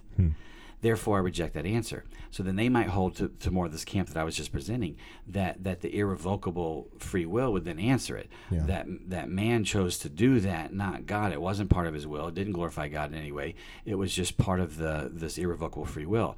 But then that brings up, why in the world, if God knew everything ahead of time, that irrevocable free will was going to cause this much evil, why in the world would God give man irrevocable free will? Yeah. And then the answer to that might be, well, that's the mystery, that we don't fully understand why he chose to give irrevocable free will, but we trust that it was the good, right, proper thing, so it's a mystery. So what happens is, it depends on the person where they're willing to let the mystery answer be the answer and not let the mystery answer be the answer. Yeah. And this gets back to psychologically, it gets back to presuppositions. And so we can't sit there and say, you're wrong, I'm right, or vice versa. It's just, okay, now we're just trying to be honest that and see, even for me though, to me, it's not a mystery of why he gave the free, significant, limited, irrevocable free will. And we're, unfortunately, we can't get into that now. Yeah. So you're going to have to listen to the good episode, the evil episode, evil/sin episode, and the suffering episode. We'll highlight all that again and again and again through those three. But anyways, so there is some mystery on that, but it's way down the road because I find a whole bunch of reasons why he might offer that. To touch on that real quick, I'm just going to read some of my notes here. It seems that good leadership, this is a more philosophical argument than anything, but it seems that good leadership employs enabling rather than controlling, with the occasional need for compelling. Yeah. That's philosophical.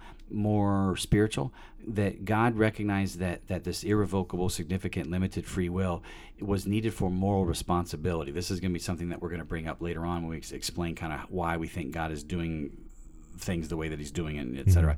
That moral responsibility, he actually wanted to give man the responsibility to step up and do moral/right/good/loving/beneficial things. So he says, when I make humans, I want to give them moral responsibility. I want them to be responsible for doing good and not doing bad.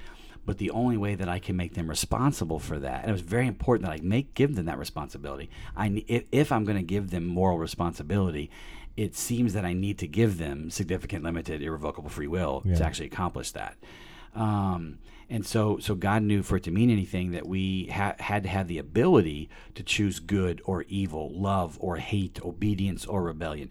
God wanted to give us the opportunity and responsibility to choose to pursue what is right, and then he would reward those, who would choose rightly. And this is because God, who freely loves and blesses us, desires that love, obedience, etc., be freely chosen, not forced. This is the argument you're going to hear a lot, that just as God is praised for freely choosing to bestow grace on us, he is pleased when we freely choose to love and obey him. To me, there's a consistency there with that. And so this means that if God wanted us to freely choose love and obedience, we must also have the equal opportunity to freely choose hate, rebellion, sin, etc. So that's a quick argument. We'll get more into this in other studies, but a quick argument as to why free will becomes needed or required or good or whatever. One note on that, keeping in mind, because then some say, but if I can choose my faith, like I chose to believe in Jesus, then I get to boast in that. And Paul says that I can't boast in that, therefore I didn't choose it. That's an oversimplification. That's equating and conflating concepts that aren't necessarily equated and conflated. And so I just wrote in my notes here, one, keep in mind that God never needs us to act. He could have accomplished all of it on its own. Right? I fully agree that he could have made everything on his own, robots, whatever. He could have done all of it. But he chose to let us take a part in it all. And that was a risk. This is one of my big key theology points, was that God didn't need humans to have moral responsibility and significant free will. But he wanted us to be an active part of the story that he was telling. And so he chose to give us moral responsibility and significant, limited, irrevocable free will, knowing that that was going to entail a risk. But this would go back to, and we'll get into more of this later, it seems that the risk was worth it, for as much as it may not seem like in the moment, right? Yeah. And keep in mind that we couldn't act without him first empowering us anyways. So for me, one can freely choose to believe in Jesus, and it's not a bragging or boasting thing. Yeah. Yeah. Okay, so that's just some comments on free will, and you can see where this is heady, right? And I keep wanting to reiterate, because when you're talking, it's natural just to talk as if this is true. Yeah. I am presenting the paradigm that makes the most sense to me. It makes the most sense of Scripture, makes the most sense of just life in general, and it doesn't contradict anything I can find in Scripture. So it still fits within those parameters. And this would go back to the more deterministic approach, would seem to also fit within parameters. Yeah. So we're just trying to talk it all out. That if you are curious about this debate or topic, that we're trying to give all the information we can with that. So let's continue then. So given all of these kind of definitions of sovereignty and determinism and free will, we can now get into the spectrum. So here we get into the basic camps. Now, one, well, actually, we haven't gotten to the spectrum yet. We have a couple more things I want to mention. And this goes back. Let me reiterate that definition of determinism. It's the process by which something occurred. Yeah. And so when we're trying to figure out determinism, what we're trying to figure out is the process by which things occurred. Did God cause it, man cause it, both, random, etc.? So it seems that we learned this in the Job. We did a Job study a year ago in my community group, and it was awesome. It was gut punching, eye opening, etc. And we talked about how there's a simple.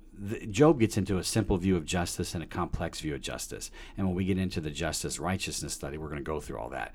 But comparatively, there's also a simple view of determinism. And then a complex view of determinism. And so the simple view of determinism, it's pretty much just God makes everything happen. Yeah. But there's like an A and B kind of sub-camps within that, because nothing can be cut and dry. So the simple view of determinism, A, is much more of that extreme. God causes all things to happen. Man and angels and animals have no say in that whatsoever. Not as many people hold to that one. But the simple view of justice, or simple view of determinism B, a lot more hold to, which is, in the end, God does cause all things to happen.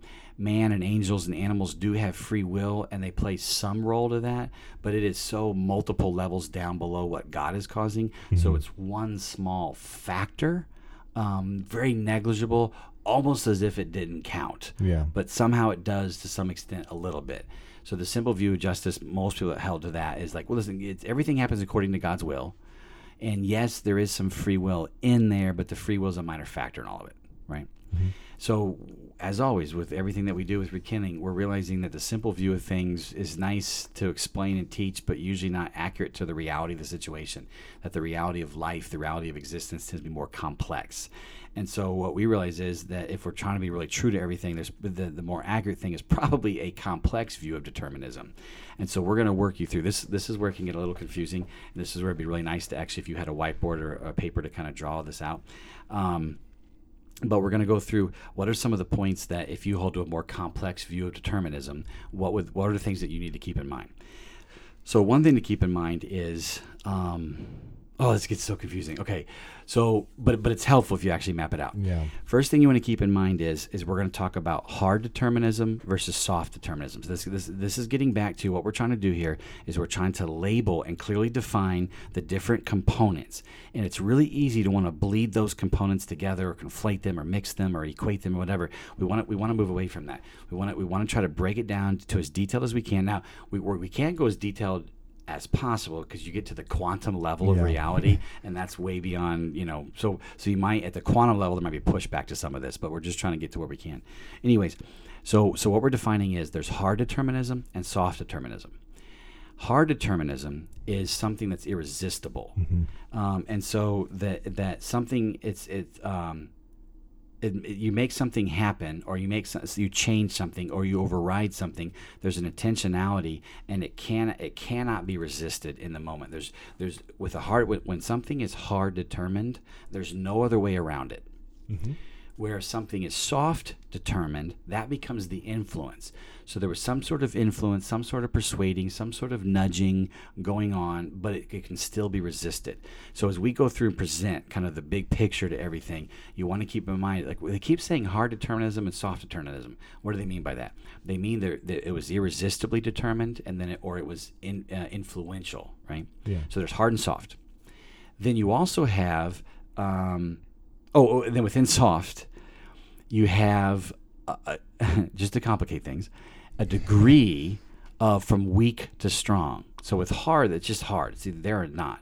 It's either irresistible or it's not. Right. But yeah, good. But with the influence and the persuading, there can be weak persuasion. and there can be strong persuasion. And so you want to keep in mind when you write, there's hard determinism and soft determinism. Within soft determinism, there's a spectrum or continuum or degree of weak to hard. So let's give an example just so we don't lose everybody.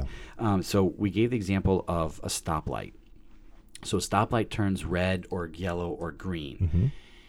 If it's hard determinism, then what it would mean is when it turned red, all cars would automatically stop. Yeah. There was nothing that the driver could do to resist that. So the red, the car will stop. Yellow, the car will slow down. Green, the cars will go.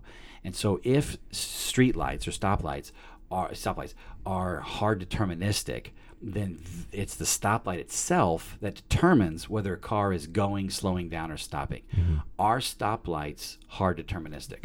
No, they're soft deterministic. Mm-hmm. So they are suggesting to everybody whether they should go or slow down or stop, Mm-hmm. right? Now, this is going to vary from country to country. So here in America, are stoplights more of a strong soft determinism or a weak soft determinism? Well, I feel like it would be more of a weak determinism. And why?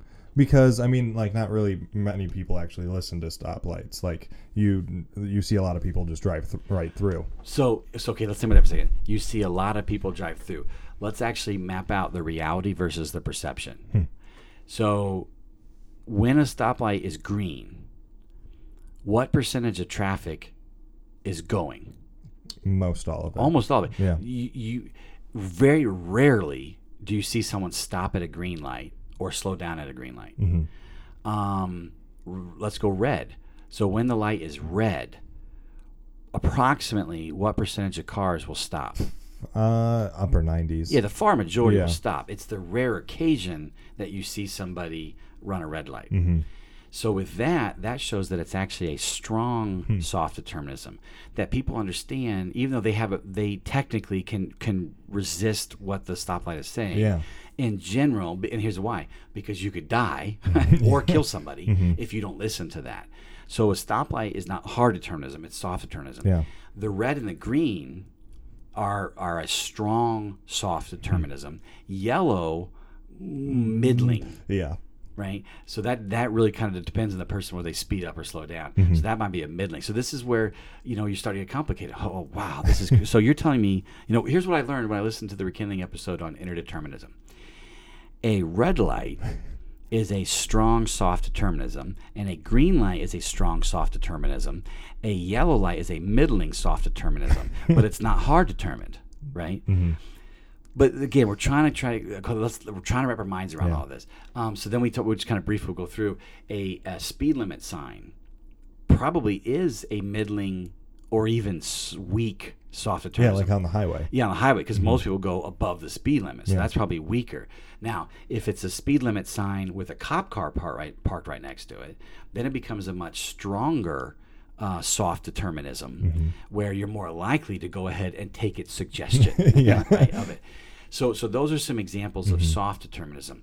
An example of a hard determinism. Let's keep with the driving. So around government buildings, there's those mechanisms that can spring up real quick. Either they're the pillars or it's the concrete that flips up or whatever. And so these things are these super thick steel and concrete. They're almost instantaneously in how fast they can go up. Let's say I'm in a Ford Fiesta. Okay. That's red. Why not, right? Sure. A red Ford Fiesta. And I'm cruising along, and one of those things flip up on me. Is that a soft determinism of whether I stop or not, or a hard determinism of whether I stop or Definitely a hard not? determinism. Definitely a hard. Yeah. I mean, nothing I can do. My red Ford Fiesta hits that thing, I'm stopping. Yeah. Another example of hard determinism, what we gave beforehand, was you're standing there on the side of a street, and a little kid, and let's say it's green light, and a little kid isn't paying attention and starts to walk out into traffic with that green light going, and there's oncoming traffic. And so you just, instantaneously, you grab that kid by the coat or the neck or whatever, and you yank that kid back. And let's say you are a Chicago Bears lineman, Yeah. and this is a little 4-year-old. Is there anything that 4-year-old can do to resist you yanking him back up on the sidewalk? Nope. No. So that's another example of hard determinism. So this will help you understand the difference between hard and soft. Hard, nothing's going to change. That's what's going to happen. The lineman determined that kid was not going to be in the street, and there was nothing he could do about it. Where soft determinism would be if the lineman yelled at the kid, "Hey kid, don't walk out in the street." That's now a soft determinism. Now, if it's somebody who's real down the street, so they're fainter of hearing, and the kid doesn't know them, and the kid's got a Walkman, etc., that would be a weak soft determinism. If it's his mom or his dad or this big bulky lineman that he just saw who's right near him, and in this deep, almost angry voice yells, "Get back in the street," that becomes a strong soft determinism. Right? So as we explain all this, we can see all that. Then so you have hard and soft. Within soft, you have between weak and strong. Yeah, and just one more time with hard and soft, that is the difference between irresistible or resistible. Right. And so then we also see, just to recap and say it in a different way, so it's hard and soft, irresistible or resistible, and then also with soft determinism, so the more of that influential, is it a strong influence or a weak influence? So what you have is you've got things that are irresistible, and then you got things that are resistible. Yep. And within things that are resistible, there's a heavily influential persuasion, and there's a weak, lighter persuasion. Yep. So then another element is active versus passive. So active is whoever's causing the source of that determinism, they're intentionally in the moment acting, where passive is maybe in the past it was an active thing, but now it's just kind of set up and running. So for example, we could use, if we use the traffic thing, typically stoplights are more passive in the sense that they're timed. They kind of go. But imagine if there was a city engineer that just sat there at the stoplight and then they actually managed it, that would be more active. Here's an example with a kid. If there's a tree up on the sidewalk a ways up, and the parent has tied an unbreakable chain to the kid, but that they can roam a little bit, it's more passive. Where if the parent or the lineman is grabbing the kid and pulling them back in the moment, it's more active. Laws of nature. So passive would be like, for example, gravity. So God established gravity in the beginning. That was more of an active thing when he established the gravity. But now the gravity just kind of runs. It just exists. And so it's more passive. And that's a passive hard determinism. So gravity, well, ugh.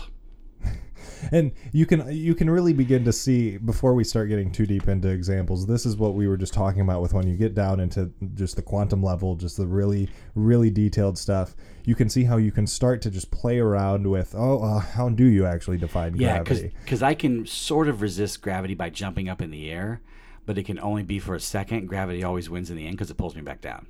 Yeah. And so, we don't want to lose you guys. Right. This isn't the point that we're setting our hats on. We're just so we're going somewhere with this. Okay, so with all that, you have the hard and soft, or the irresistible and resistible. You have the degrees, strong and weak. You also have the active and passive.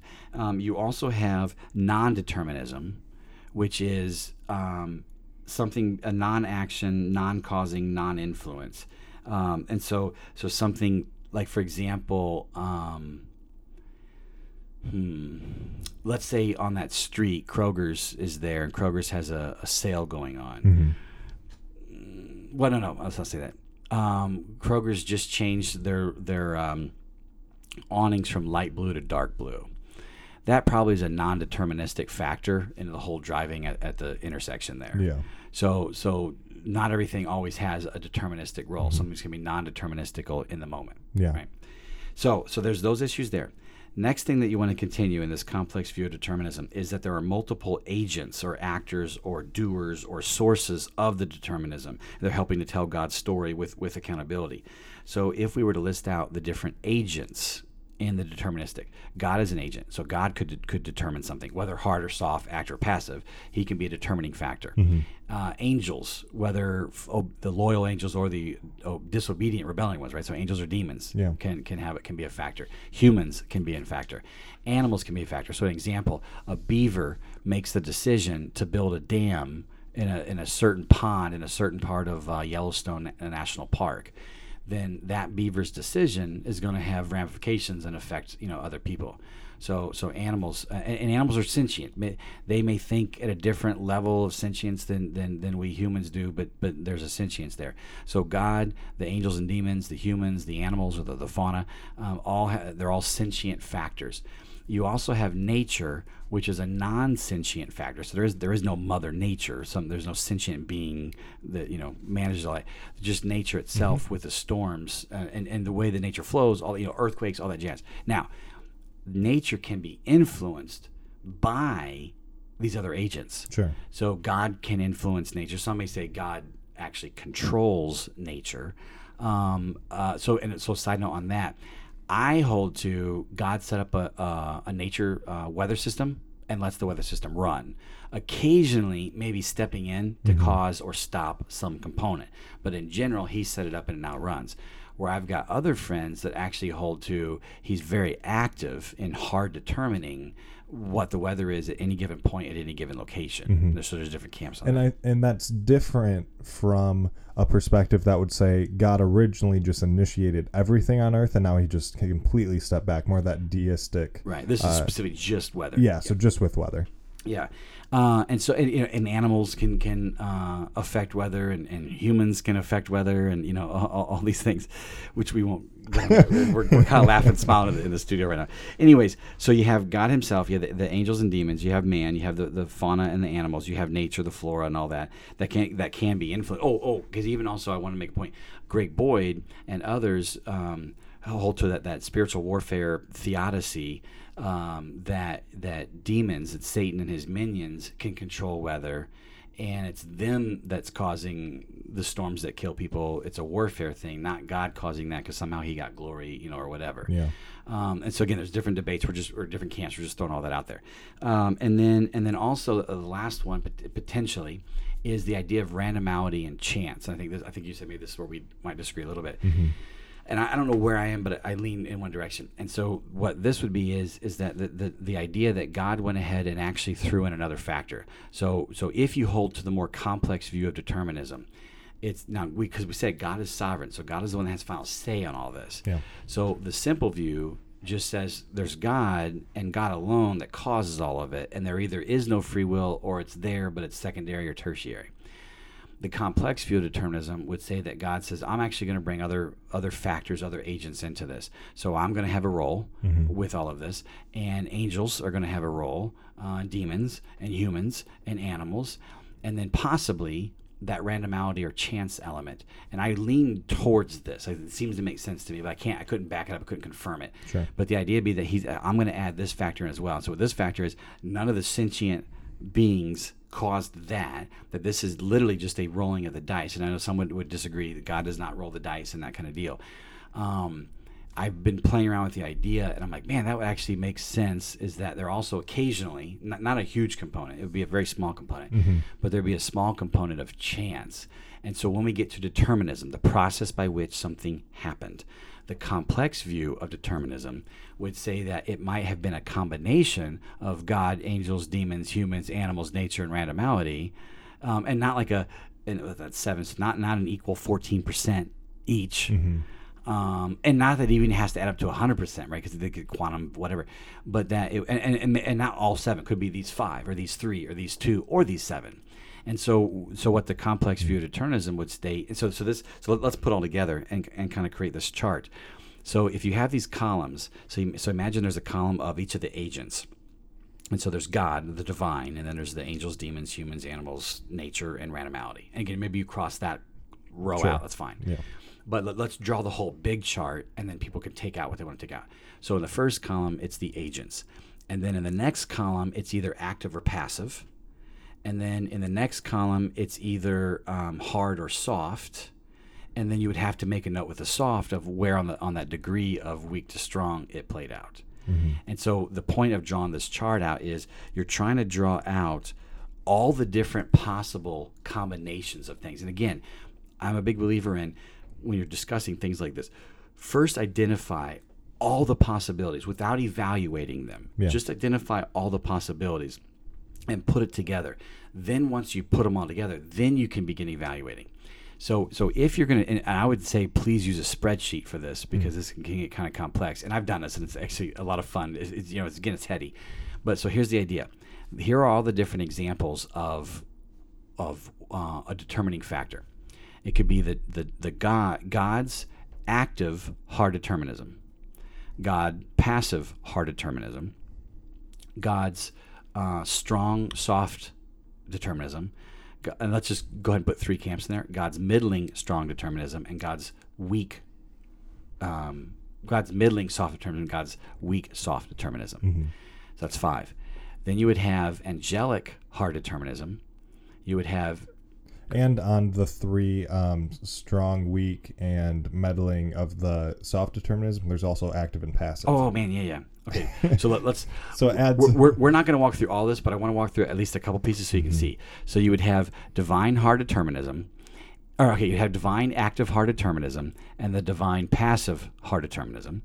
Then you would have divine active soft determinism with 3 different subpoints under that, and then divine passive soft determinism with 3 different points under that. So now you've got 8 points, right?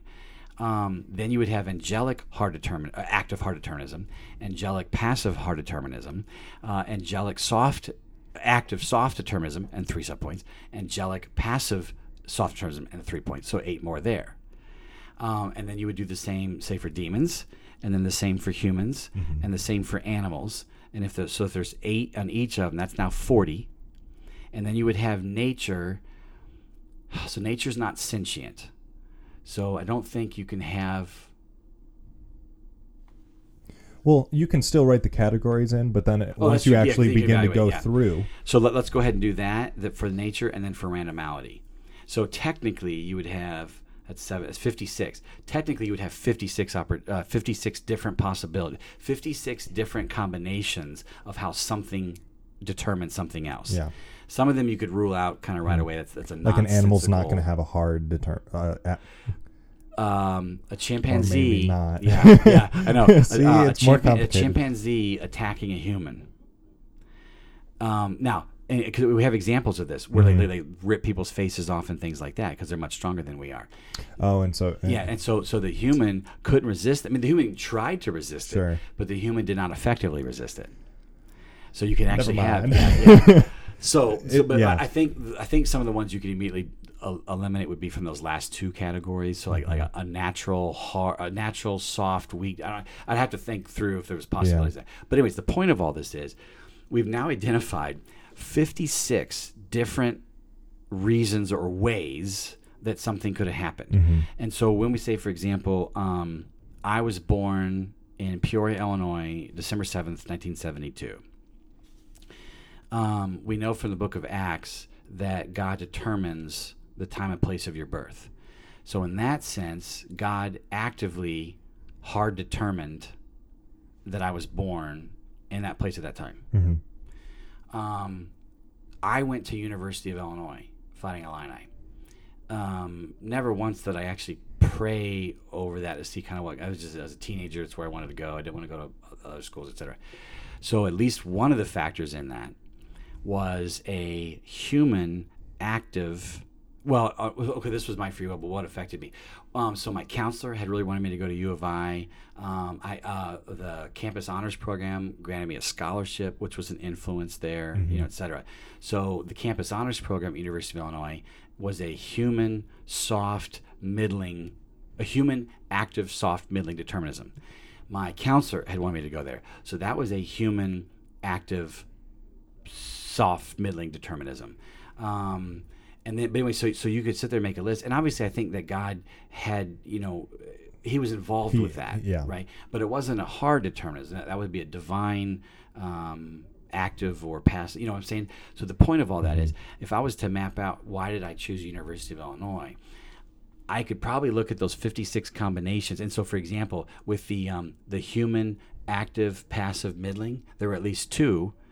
My counselor and the campus honors program, and actually several of my friends were going there that also wanted me to go there. So I could almost come up with like 6 of just that example. Yeah. And then did nature have anything to do with it? No. So that was out, right? But so I look at these 56 and I'm saying, okay, you know what? This one, and this one. So these 5 all had a role. And of this fifth one, there was like 8 examples of that. So I had 4 plus 8, I had 12. I had 12 different factors. And that's such a minuscule. Yeah, and it's so normally, much more than that. Normally, you're going to have dozens, if not hundreds, Mm-hmm. or at the quantum level, quintillions of factors that played into that. And if we were to actually sit here for 2 hours just to figure out all of the factors that went into you going to the University of Illinois, we could come up with a whole lot more than just 12. Like it's really interesting. Like, but this is the difference between a simple view of determinism and a complex view of determinism. Because the simple view is just God caused this to happen. Mm-hmm. And so how did he cause it to happen? I hope that this really just shows that it takes it to a whole new level when you actually begin to look into this. And it's so much more complicated. It's so much more messy. Like it's We're just more trying to be honest difficult. with it. But if you ignore all of those different options, and if you were to just say, no, that was God's will and that's what happened, well, it really would seem that there are these other factors that also influence that decision. Mm-hmm. And so, a quick side note, because I know you're from Michigan, it's Illinois, not Illinois. Oh. The S is silent. Just want to I clarify appreciate that. Yeah. I think I did know that, but it just, people still say regardless. it. Missouri. Anyways, so the point of all this is, so the complex view identifies there's like 56 different technically possibilities, and you can have more than one example of each in a given situation. Mm-hmm. So the complex view of determinism would say, and it wouldn't say it is always 2% hard determinism, divine hard determinism, 8% angelic, soft, weak determinism, 3% human. There's not an exact set percentage. Mm-hmm. It's totally going to vary from situation to situation, person to person. And so the idea here is that to me, that would better explain life and Scripture. So, for example, when you're reading a passage and it says something like God determines that in the book of Acts, God determines the time and place of your birth, you could say, oh, wow, okay, so that is a divine, active, hard determinism, and that alone. None of the other 55 combinations played into that. That was only that one. Mm-hmm. But then when you look at something else and you see that man was choosing something, or Satan, Jesus says to Peter that Satan is trying to sift you like wheat. So that and the devil is prowling like a roaring lion, looking to devour you, and influence you. Take every thought captive. All the spiritual warfare passages. It would show there's more factors going on, and so our point of all this, like, what do you guys get to with this? Be careful when you make overly simplified conclusions about why something happened. Yeah. To say that, it must have been God's will. Maybe, but maybe not. Maybe there were other factors going on. And I don't think, by the way, your goal is in every situation, everything that happens, so determinism is the process by which something happens. Your goal would not be to figure out in the moment what was the percentages and combinations of different factors that played out. Because this goes back to the book of Job. So Job was like, Lord, it seems from my viewpoint here that you're being unfair and unjust. Can you please explain yourself to me? And so God never actually tells Job why he's doing what he did. And again, now so Job was some hard determinism, but also some, the Satan, he gave power for the Satan to kind of go do some of this stuff. So there was a demonic factor here as well. But God says to Job, listen, were you there when I come up with the concept of gravity? Do you know how why a doe eats the way that a doe eats? Can you take on Leviathan or Behemoth? All these things. The point that God was making to Job was there are a whole bunch of factors going on, of which I know all of them. And I am not going to reveal them all to you. I need you to trust me. Yeah. And Job did. He stepped up and he trusted, and God rewarded him for that. And so when we're presenting all this to you guys, and we're saying that we're promoting this complex view of determinism, it's not saying that God's not in control. Because we believe that God is sovereign, that if life plays out through a variety of these different factors, it's only because God set it up that way. And that God was okay with allowing some things in the moment to go outside of his hands because he wanted to give man free will or whatever. And so we would say that it's not that God's not in control. He is sovereign. He still has final say. But what we're presenting is the possibility that he doesn't determine everything in a hard fashion.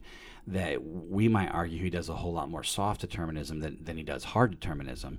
And there's angelic and demonic and human and animal nature and possibly randomity that are all also factors in that. So we're saying just think bigger with that. And then we're also not saying that you should try to map out all these different occurrences and what happens, because I don't think we can. So now both groups, the simple and the complex, still there's an element of trusting in God. But there's also an intentionality, though, that this is one of the reasons why I admire the complex. Because if you hold a more simple view of determinism, that God determines everything, then you just trust him to do it all, and it doesn't matter what you do or don't do. And so it takes responsibility and intentionality off of you. I think God very much values humans to be intentional and responsible. And so when you take a complex view, you understand absolutely God has a big role in all this, to some hard determinism level or soft determinism level, whatever.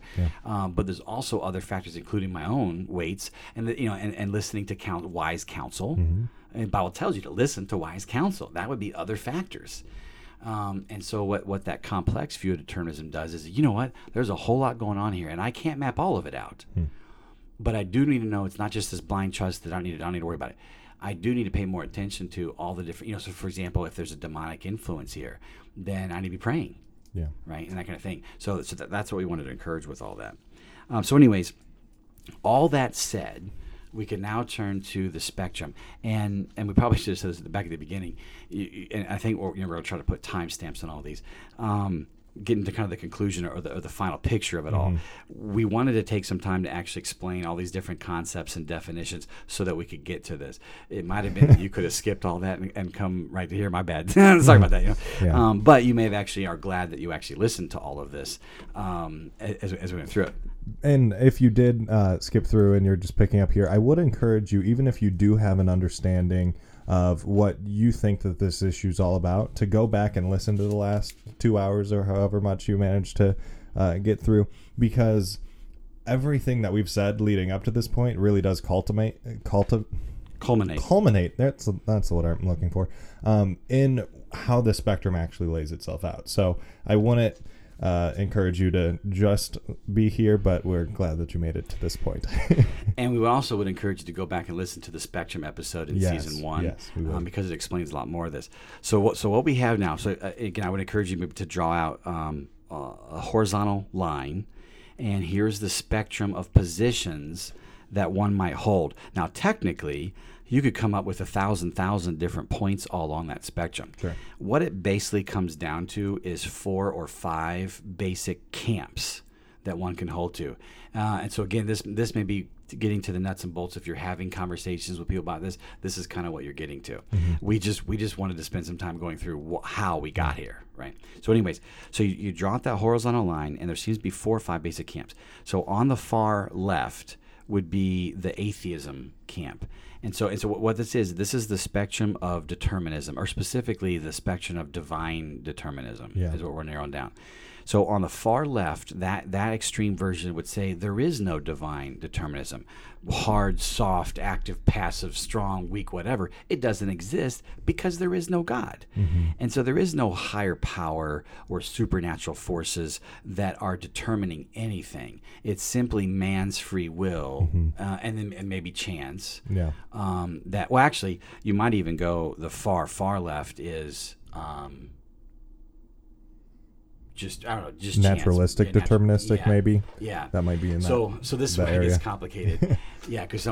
So, anyways, but for this point, the atheism is the far left, which is there is no God determining anything.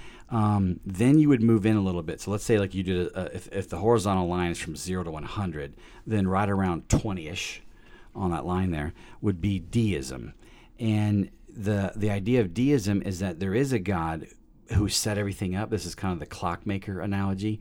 And so he did set everything up, but then he stepped back, and now he takes a more hands-off approach, and he doesn't really get involved. And so, there's probably some passive hard determinism going on, as far as the rules of nature and that kind of deal. But other than that, he doesn't really have a major role. Yeah.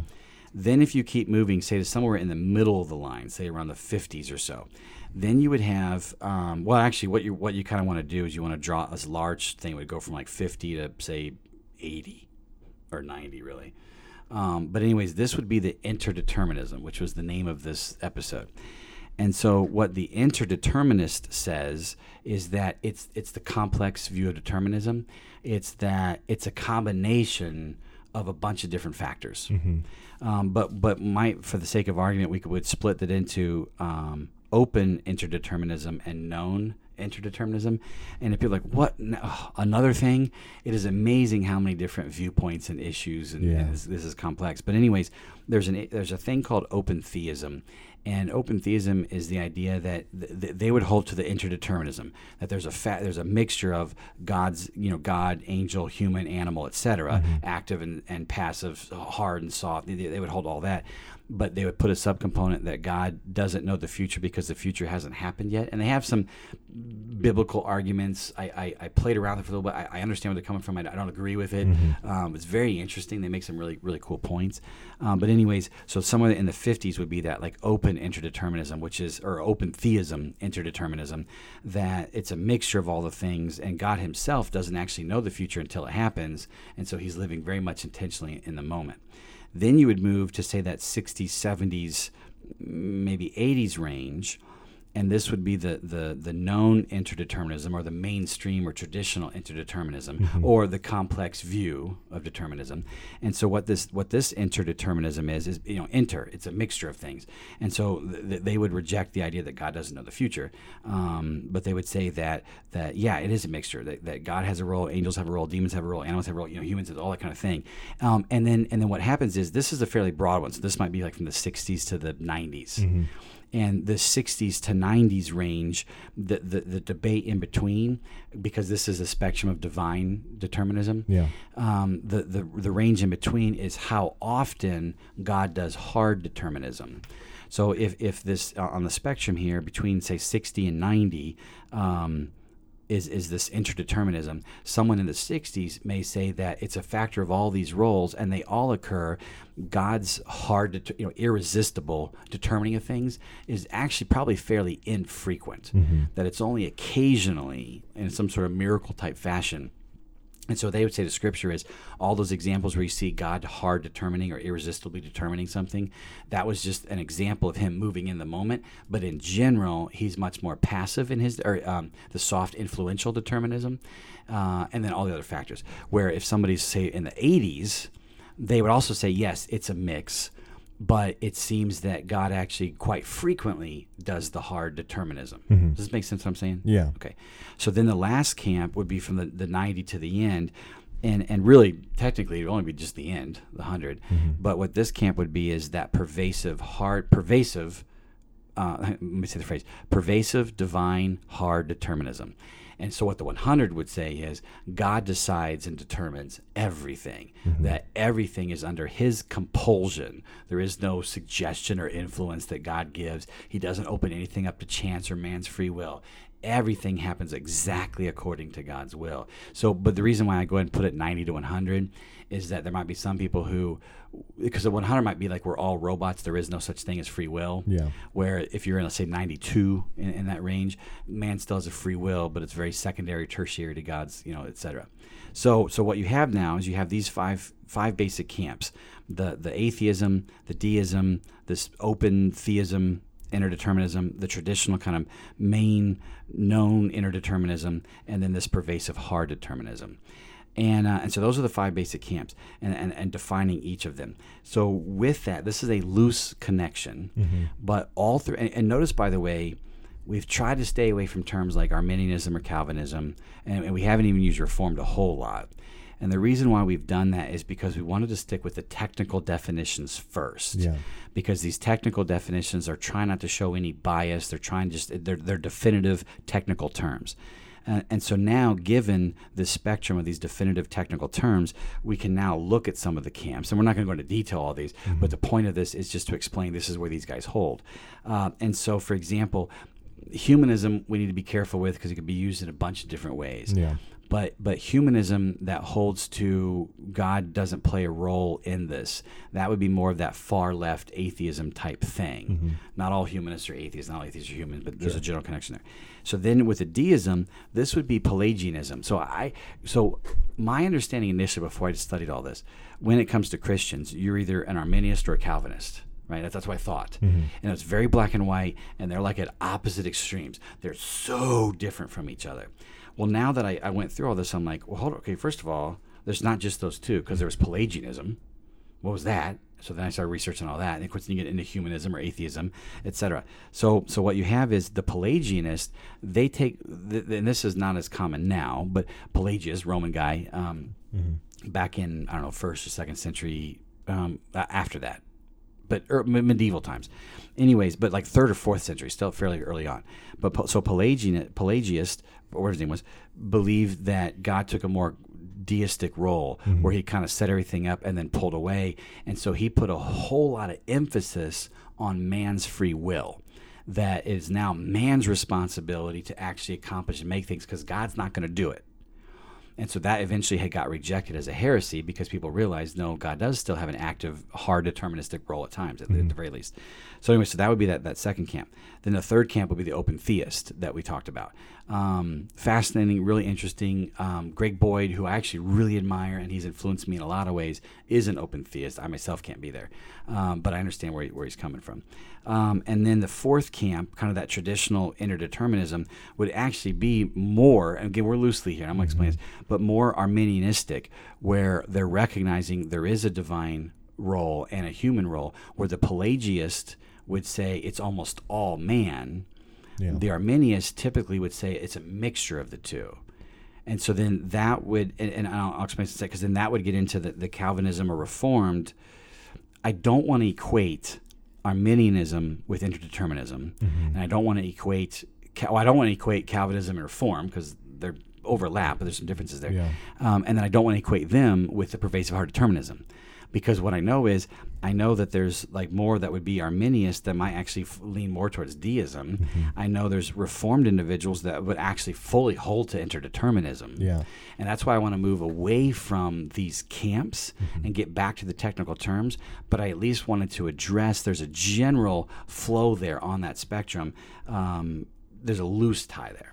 Yeah, and I think that as you go through and look at those different categories, it's easy. It's much easier to say Arminians are this, Calvinists are this, and that's just the easy perspective. But that's not accurate. But we want to push back on that because it's worth acknowledging that there is a range of people that are Calvinistic, and there's a range of people that are Arminian, and both of those concepts are they're just more complicated than just the determinism issue even. And so as you go through the differences between those two, it's not just a deterministic issue of what is hard determinism or not. It's more complicated than that. But this is the general trend as you look through the spectrum of how God intervenes in human, not just human, but just in the world in general, that on the humanism side of things, there is no involvement from God. Right. And on you might call it like the 5-point, like really extreme Calvinism. I don't want to call it extreme Calvinism, but as you move down that spectrum further, it's more of a Calvinistic mindset that would lend itself to saying that God is completely and utterly in control only. Right. So, like, that's why, like, I wouldn't. So I'm definitely not a Calvinist because I'm not a 5-pointer. I do think there's some Reformed theology that I actually agree with, and I would never, I've never on any paper or any introduction never called myself an Arminianist. And so for me, it's not about that camp. It goes back to the technical term. So I'm definitely, I'm an interdeterminist, that I believe it's a mixture of all these factors and that they vary all across the board. And so I have Reformed friends that would actually agree with me that they also are interdeterministic. And so my flesh would like to say, oh, Calvinist or Reformed are this pervasive hard determinism, which is ridiculous, etc. I can't say that. Yeah. And so I hope that as a listener, not that I'm encouraging you not to be in any of those camps. You want to find the camps that make sense to you and kind of run with them. But when it comes to this issue, don't really use the camps as your label. Use the technical terms as your label. And so you might be an interdeterminist, kind of free will person. You might be an interdeterminist reformed, right? So we're trying to, though there's a loose connection, they're not one-to-one, and we want to encourage you on that. Yeah, and it's really interesting, like even as we've been going through this discussion, we've been saying, like, is it free will or determinism? Or is it the more of the compelling or forcing or influencing and enabling? And even as we go through what all of this means, like, you really start to realize that even those categories don't even make sense, because free will is a part of interdeterminism that has all of those different, the 56 or whatever components that we were talking about. And so all of those things are included in this. And then also free will is a component of this. And so it's so easy, and we have such a tendency, and me first, like, just to say, this is my perspective, this is your perspective, this is your nice label, this is my nice label. But it's just more complicated. Like, you can't say, I believe in free will, you believe in sovereignty, or not right. Sovereignty. I believe in free will, you believe in determinism, because that's not true, because I still believe in determinism. Right, and free will is a form of determinism. Right? Yeah, and so it's just, really, we've just complicated this discussion. So, but it's important to go through and realize that when you want to have a conversation, and that's why I really think that the spectrum that we just laid out is helpful, because it lets you identify where you and another person tend to fall in this range. So then when you begin to actually discuss how this plays out in a more practical way, you can have a much better conversation because you know where you're actually at. So what happens is, we can't say it's a free will sovereignty debate. Nope. We cannot say it's a free will determinism debate. What it would actually come down to is, if you're truly trying to be accurate, it would be something like, is it a solely human hard free will versus far extreme, solely hard, active, hard, deterministic free will, solely versus middle of the ground, multiple of factors. This is why spectrum is so helpful, because what happens is you can't really narrow it down to two things. If in the discussion, because what you want to say is Christians aren't going to argue God doesn't have a role in this, right? Now, some Christians may be of a more deistic nature, where God's more removed, but he still has a role. What I found was, on the spectrum, by the way, most Christians tend to actually sit within that 60 to 90 range, actually. Most Christians tend to go there. And again, some of them are more Arminianistic, some are more Calvinistic, etc. But they're all still typically in that 60 to 90 range. Yeah. They're all gonna agree that there are some hard deterministic elements, divine, that God has done that's irresistible. But there's also a very, not just a secondary or tertiary, but an active human free will component. And so what happens is, when I had drawn this all out originally, and I had a long thought, like I said, Arminius and Calvinist, two ends of the opposite extreme. I'm like, holy cow, actually, they're side by side on the spectrum list here. That neither one is at the full extreme. They're both more towards the right on the spectrum. But that was interesting to me, that once I kind of got into that concept, I thought it was all or nothing. I'm like, actually, they're side by side, that they agree on a lot of things, but holy cow, do they vehemently disagree over certain points, that they've dug some barrier between the two camps, and won't cross sides, and all that kind of thing. And so maybe we shouldn't do that. Maybe we should recognize that neither one of us are atheists, neither one of us are deists. Yeah. Most of us don't actually believe that we're all robots with no free will.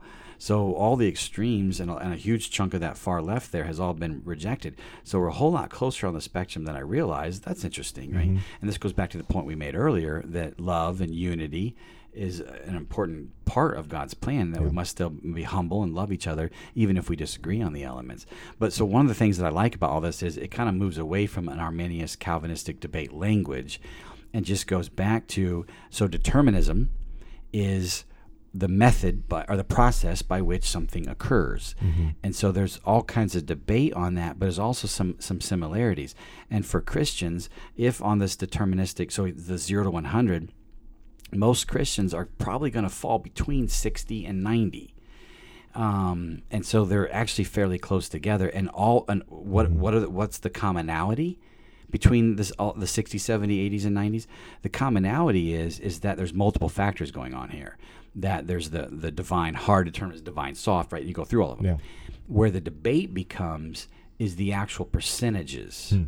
So if you lean more towards the 60-ish range, you believe in all the factors, and you believe that God's hard determinism is probably fairly rare, where if you're in the high 80s, you believe there's the factor of all these things, but God's irresistible hard determinism is actually pretty frequent.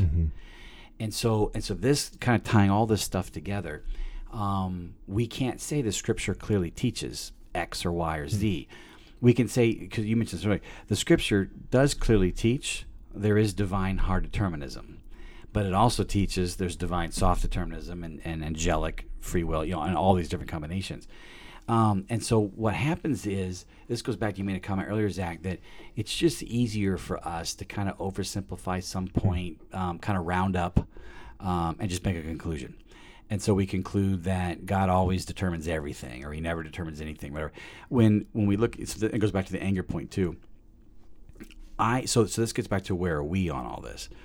Well, actually, before I even say that, why is someone where they are on the point? So if someone's in the 60s or someone's in the 90s, why are they there that way? Well, it depends on your perspective with all of this. It could be because God doesn't know. I think that a lot of it is, honestly, who the influences in your life have been. So if you went to a Reformed church, you're going to hear a lot more about just what that framework really looks like. So that upper 90, that sort of idea. And so that can increase the chance of you doing it. Because you're going to see that more often in Scripture as you read through with that type of lens. Whereas if you came from a more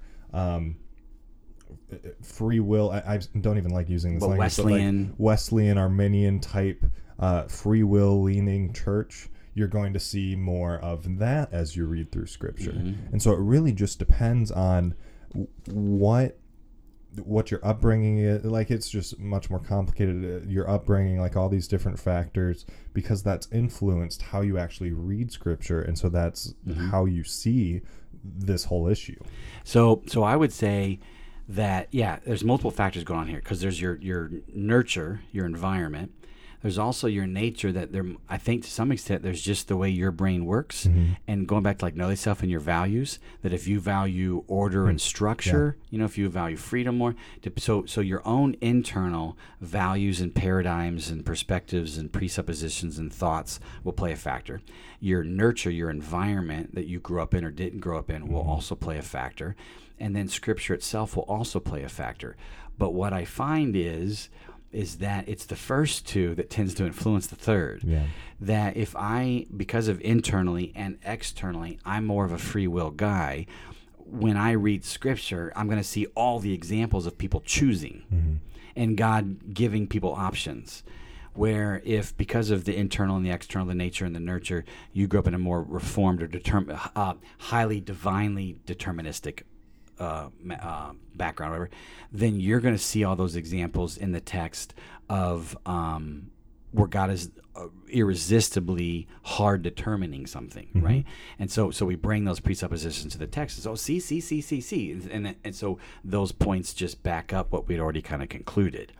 And so I don't think you can fully step away from all that, but trying to step away from that, try to be as neutral as you can in the moment to make a decision. I look at all this and I say, man. So now personally, and I admit there's still a bias here, I tend to see, I can't say that. I wanted to say, it seems to me that there's more examples of the human free will than the God hard determinism. But even as I state, I can't make that statement biblically.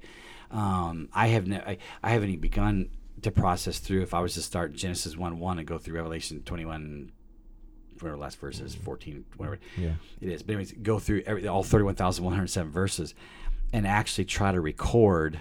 Like, imagine we had that. I'm not going to do this, by the way, because it's overwhelming thinking about it. But imagine if we had that chart of those 56 possibilities, and then I went through Scripture and verse by verse or sentence by sentence, I read those things, and then I made a mark of what it is. I can't be confident that I'm marking correctly. So you really couldn't even do it And it's really interesting with that because my freshman year of college, I was having a lot of different discussions with people about this issue. And the way I understood it then, it was Calvinism versus Arminianism. I was Arminian. The people I was talking to were Calvinists, and we were talking around each other in circles and all this. And at one point, I just got to just like, how do you keep seeing all of these things? Like, how do you keep seeing this in Scripture? They're just like, okay, well, I see it here, here, here, and here. It's like, but I see it here, here. And so I think it was the book of John I started going through, and I have my Bible that I did this in still, and I literally underlined in 2 different colors every time I saw free will and every time I saw God choosing. And it... Human free will versus divine free will. Yep. Right? And so it was really, really interesting. I didn't make it very fun. But it was fascinating to me how it's just like, and I believe it was the book of John, but just going through and like a couple times a page, one of each. And you just see both, and you just read through the entire thing. And if I was to be really dogmatic with my position, I'd say, no, look, there's 27 examples in the first 8 chapters of John of human free will. And then well, there's 24, 32 examples. And so it just, if you want to hold to your position dogmatically, you actually can. Yeah. Like, you can hold on to it, and you can say, nope, I'm right. Yeah. But you're limiting yourself because you're not allowing for the complexity of this issue, which this goes back to the analogy that I've said in a different podcast of if you have like, so picture you're in a room and there's the corner, like there's the wall, and you put a sphere in the corner and you have lights going on it from 2 directions. So you look at the wall, so like not a sphere, a cylinder, I'm sorry. And so you shine a light on it, and from one side on the wall, you see a circle. And so you're looking at the wall from that side, and I say, what's on the wall? Circle. But I'm looking at it from the opposite side, and I'm looking at the wall, and I see a square. And I say, no, it's a square. And you say, no, it's a circle. Or a rectangle, right? Yeah. And so, I mean, whatever shape it is, right. I see this shape, you see this shape. Those are 2 completely different shapes. But then we step back, and it's something different than both of what we were saying. And so it's not that you're wrong and I'm right, or I'm right and you're wrong. It's just much more complicated. Much more complicated. And so we don't want to be, well, now there's we also want to keep in mind that, so when it comes to this, there's many different paradigms, there's many different perspectives. We're looking at different angles. I'm going to give you an example of that in a second. We do want to say that sometimes there's 2 different camps that are actually contradictory to each other. Yeah, that's true. So, for example, if somebody said, God hard determines everything and there is no human free will, and then somebody else says, well, I think that there is human free will, that God has allowed, etc., those both can't be true given the way that it's defined and stated. Yeah. But typically, most of us hold to that interdeterminism, that it's a mixture, and then what the debate is over on the mixture. And so... because the other thing I wanted to say with that, with perspective was, so looking at Scripture, I'm going to find the things that show more the free will, et cetera. So then you can also look at life. And so I look around at life and I say, well, that happened probably, we don't know, but I'm thinking because of this, and this. So if somebody comes along and says, oh, that happened because God wanted it to happen, to me it's such an oversimplification that it absolutely could be true, but how are you so certain? It just seems there's a bunch of other factors. So one of the things that got me was, so I'm in, well, let me say this.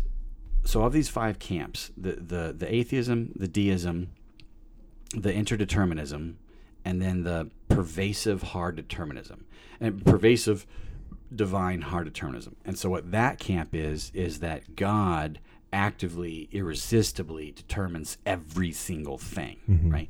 So if you're looking at those 5 camps, would the Bible promote atheism? No, clearly, because the whole point is that God is the sovereign king of everything. Yeah. Would the Bible paint the picture of deism, that God has like established everything and then stepped away? No, not really, because he's so actively involved from Genesis through Revelation.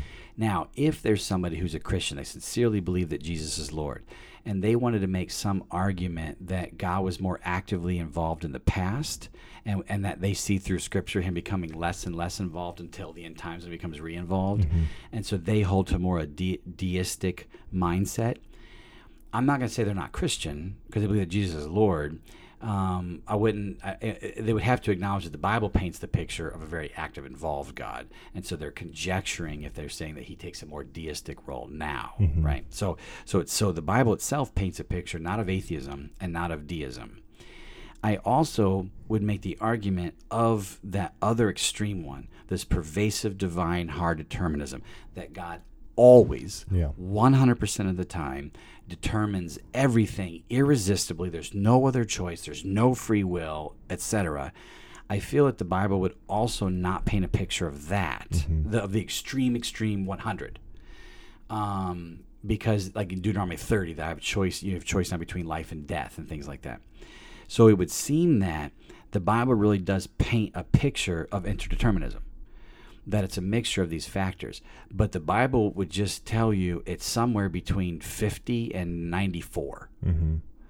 And so the debate seems to be that we would want to encourage you, the listener, to really hold to interdeterminism, that there are multiple factors, hard and soft, active and passive, strong and weak, divine, angelic, demonic, human, animalistic in nature, and possibly randomity, right? That we would say you would want to include all or most of those factors. Where the debate is going to occur is like the percentages or the weight. So for example, to tie all this together, what I hold to is probably in the 60s, in that range of 0 to 100, where I'm definitely an interdeterminist, that there are many different factors going on.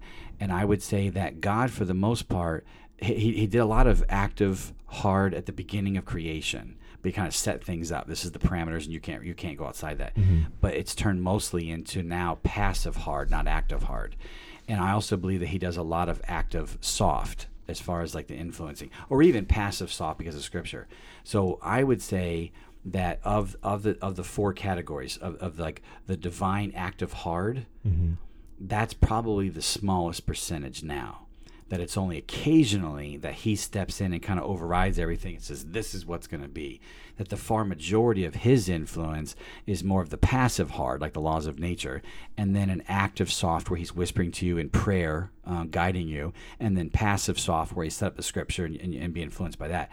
So I would say for me that it's a combination of all the factors, divine, angelic, human, animal, nature, and randomity. And within the divine, it's mostly passive hard, active soft, and passive soft. And it's very little of the active hard. Where somebody who was saying more in the 80s would agree with most of what I was saying, but they would change the percentages. So they would say, for example, the divine plays a much more regular role than all the other factors. And then within the divine, there's much more of that active, hard, irresistible determinism, right, than I would. So I tend more towards the left side of the interdeterministic circle. But what really convicted me, this goes back to why we can't tell people what camp you're supposed to be in. We can really strongly influence that the Bible seems to paint the picture of the interdeterminism, so be somewhere between 50 and 94, but we can't really tell you where in that. Because so anyways, I was thinking of all kinds of examples in my life where it was a lot of human free will and other things happening that caused it. And so it was experiences that I experienced that put me in the 60s. But then I realized I have friends of mine that would be up in the 80s, but I'm like, you know what? They might have actually seen a lot more examples of God hard determining things in the moment, and that's why they hold to it. So then this put another whole layer to all this, is that we can't say there's one answer that God always lives at 64 or 72 or 87 or whatever. What we would say is maybe in my life, given God knows how I'm wired and how best I'm going to function, he's actually going to be in the 60s, where he's not going to do a whole lot of hard determinism. He's going to do a bunch of the other stuff and allow for all the other factors because he knows how that's best I'm going to thrive. Where for my friend who likes much more the structure and that God's in control and feels safer, in her life, he's going to act much more in the 80s and show her a lot more hard determinism, and so that she can really feel safe with that. When that first, mind blown, I'm like, ooh, I bet you that's the answer.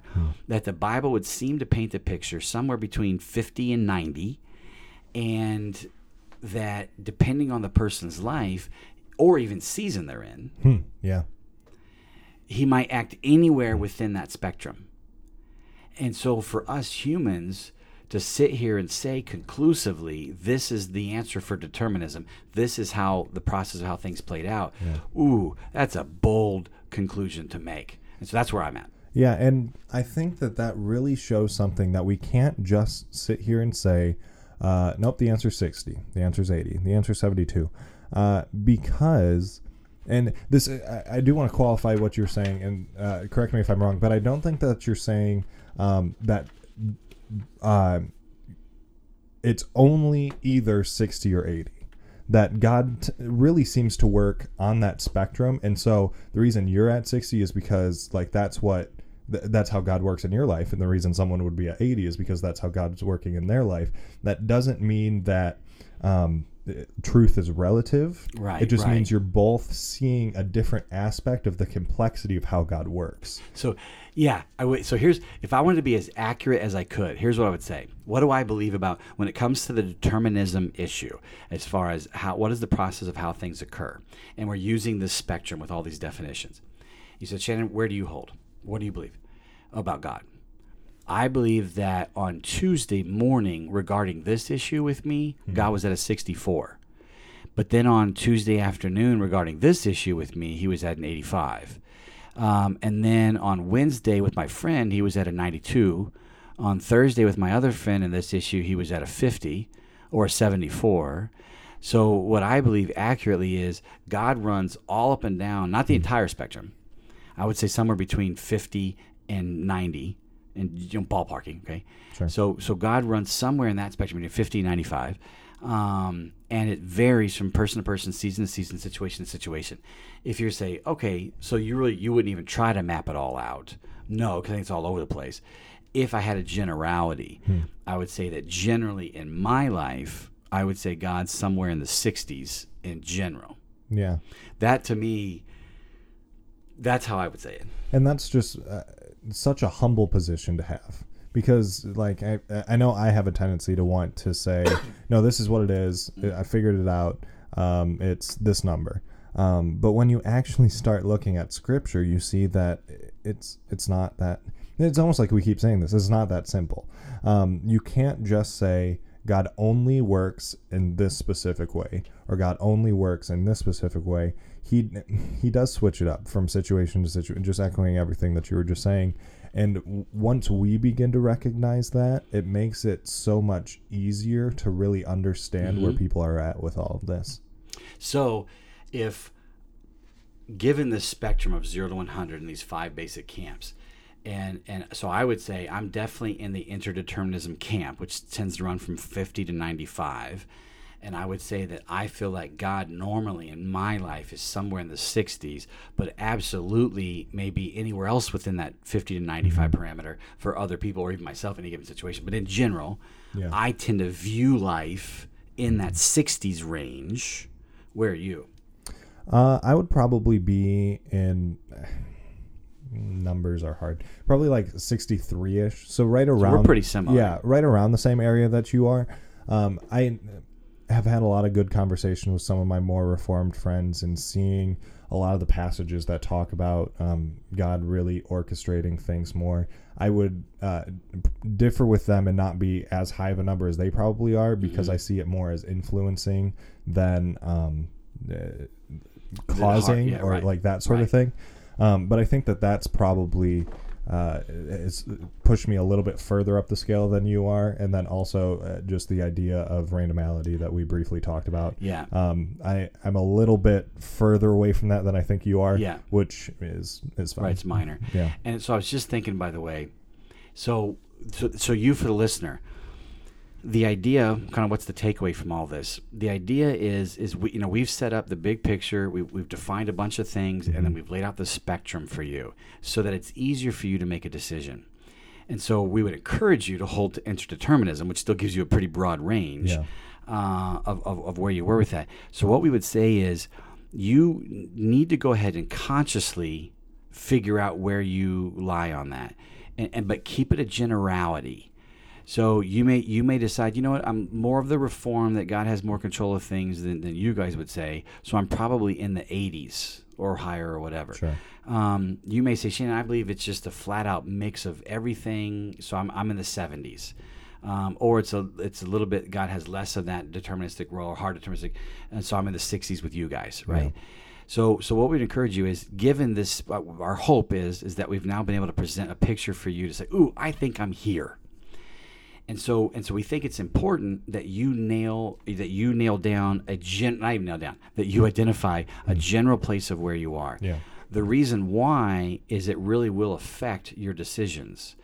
So if you are up in the higher 80s or lower 90s where God's determining, then you need to be consistent with that. And you need not to just run into conclusions and make your own conclusions because you've already told yourself and others that you think God determines most of them. And so you need to align yourself with that. And this would mean, for example, you taking the initiative a little bit less on things, unless God's orchestrating you to let him orchestrate things more.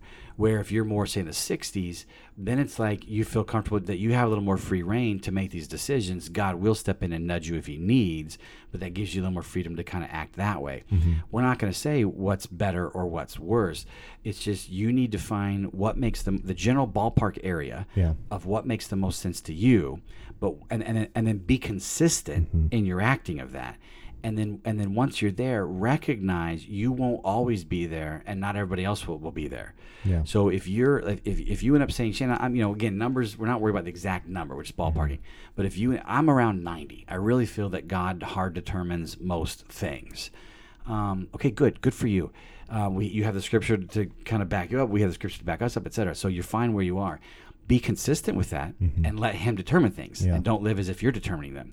But also keep in mind there may be times that God actually has you in a situation down in the 70s where he's actually giving you more free reign, and that other people, when you're talking with him, you can't persuade them that 90 is the correct answer. That 90 seems to be the general answer for you, but they might be in a different place. And so for me, this actually takes away a lot of the arguing.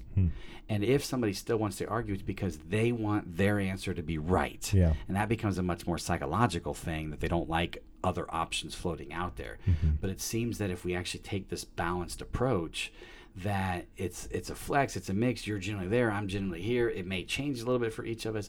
To me, that seems to be the better way to kind of resolve everything. Yeah, and when we have this type of understanding and we recognize that how God normally interacts with us helps us or influences how we see God interacting with others. And so like what we were just saying, like you're at a 60 and I'm at a 64, that's not to minimize the implications of what that actually means. And so I guess what I'm trying to say is, what we're not saying is that God works at a 60 for me and he works at a 90 for someone else, and so it doesn't really matter that 60 versus 90 doesn't matter. There's no implications, because as we've been talking about, there's all sorts of implications. And so like you're at more of a 60, I'm at more of a 64, and I think we both agree that generally that's how God tends to work.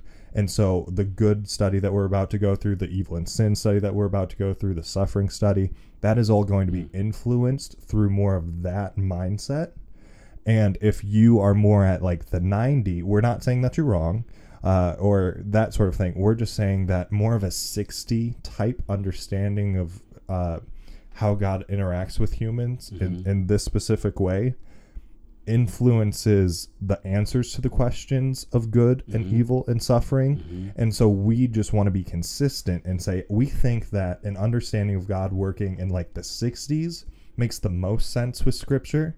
And so that's what we're going to be presenting. And so that's not to say that if you are in the 90s and you have a view of God and you answer the questions of good and evil and suffering with a consistent 90 perspective, we're not saying that you're wrong or that sort of thing. Like, what I guess what I'm trying to say is, we want to be consistent with what we're presenting, and we also want to recognize that we do humbly think that an understanding of God working in the 60s makes the most sense with Scripture, although we see, given the sheer volume of evil and sin and suffering, although we see where someone in a different part of the range, where they're coming from. Does that make sense? Yep. Yeah, I'm really glad you said that, because and we're going to keep coming back to that point. So remind me when we're going through those studies to come back to this moment, this conversation, and bring this back up.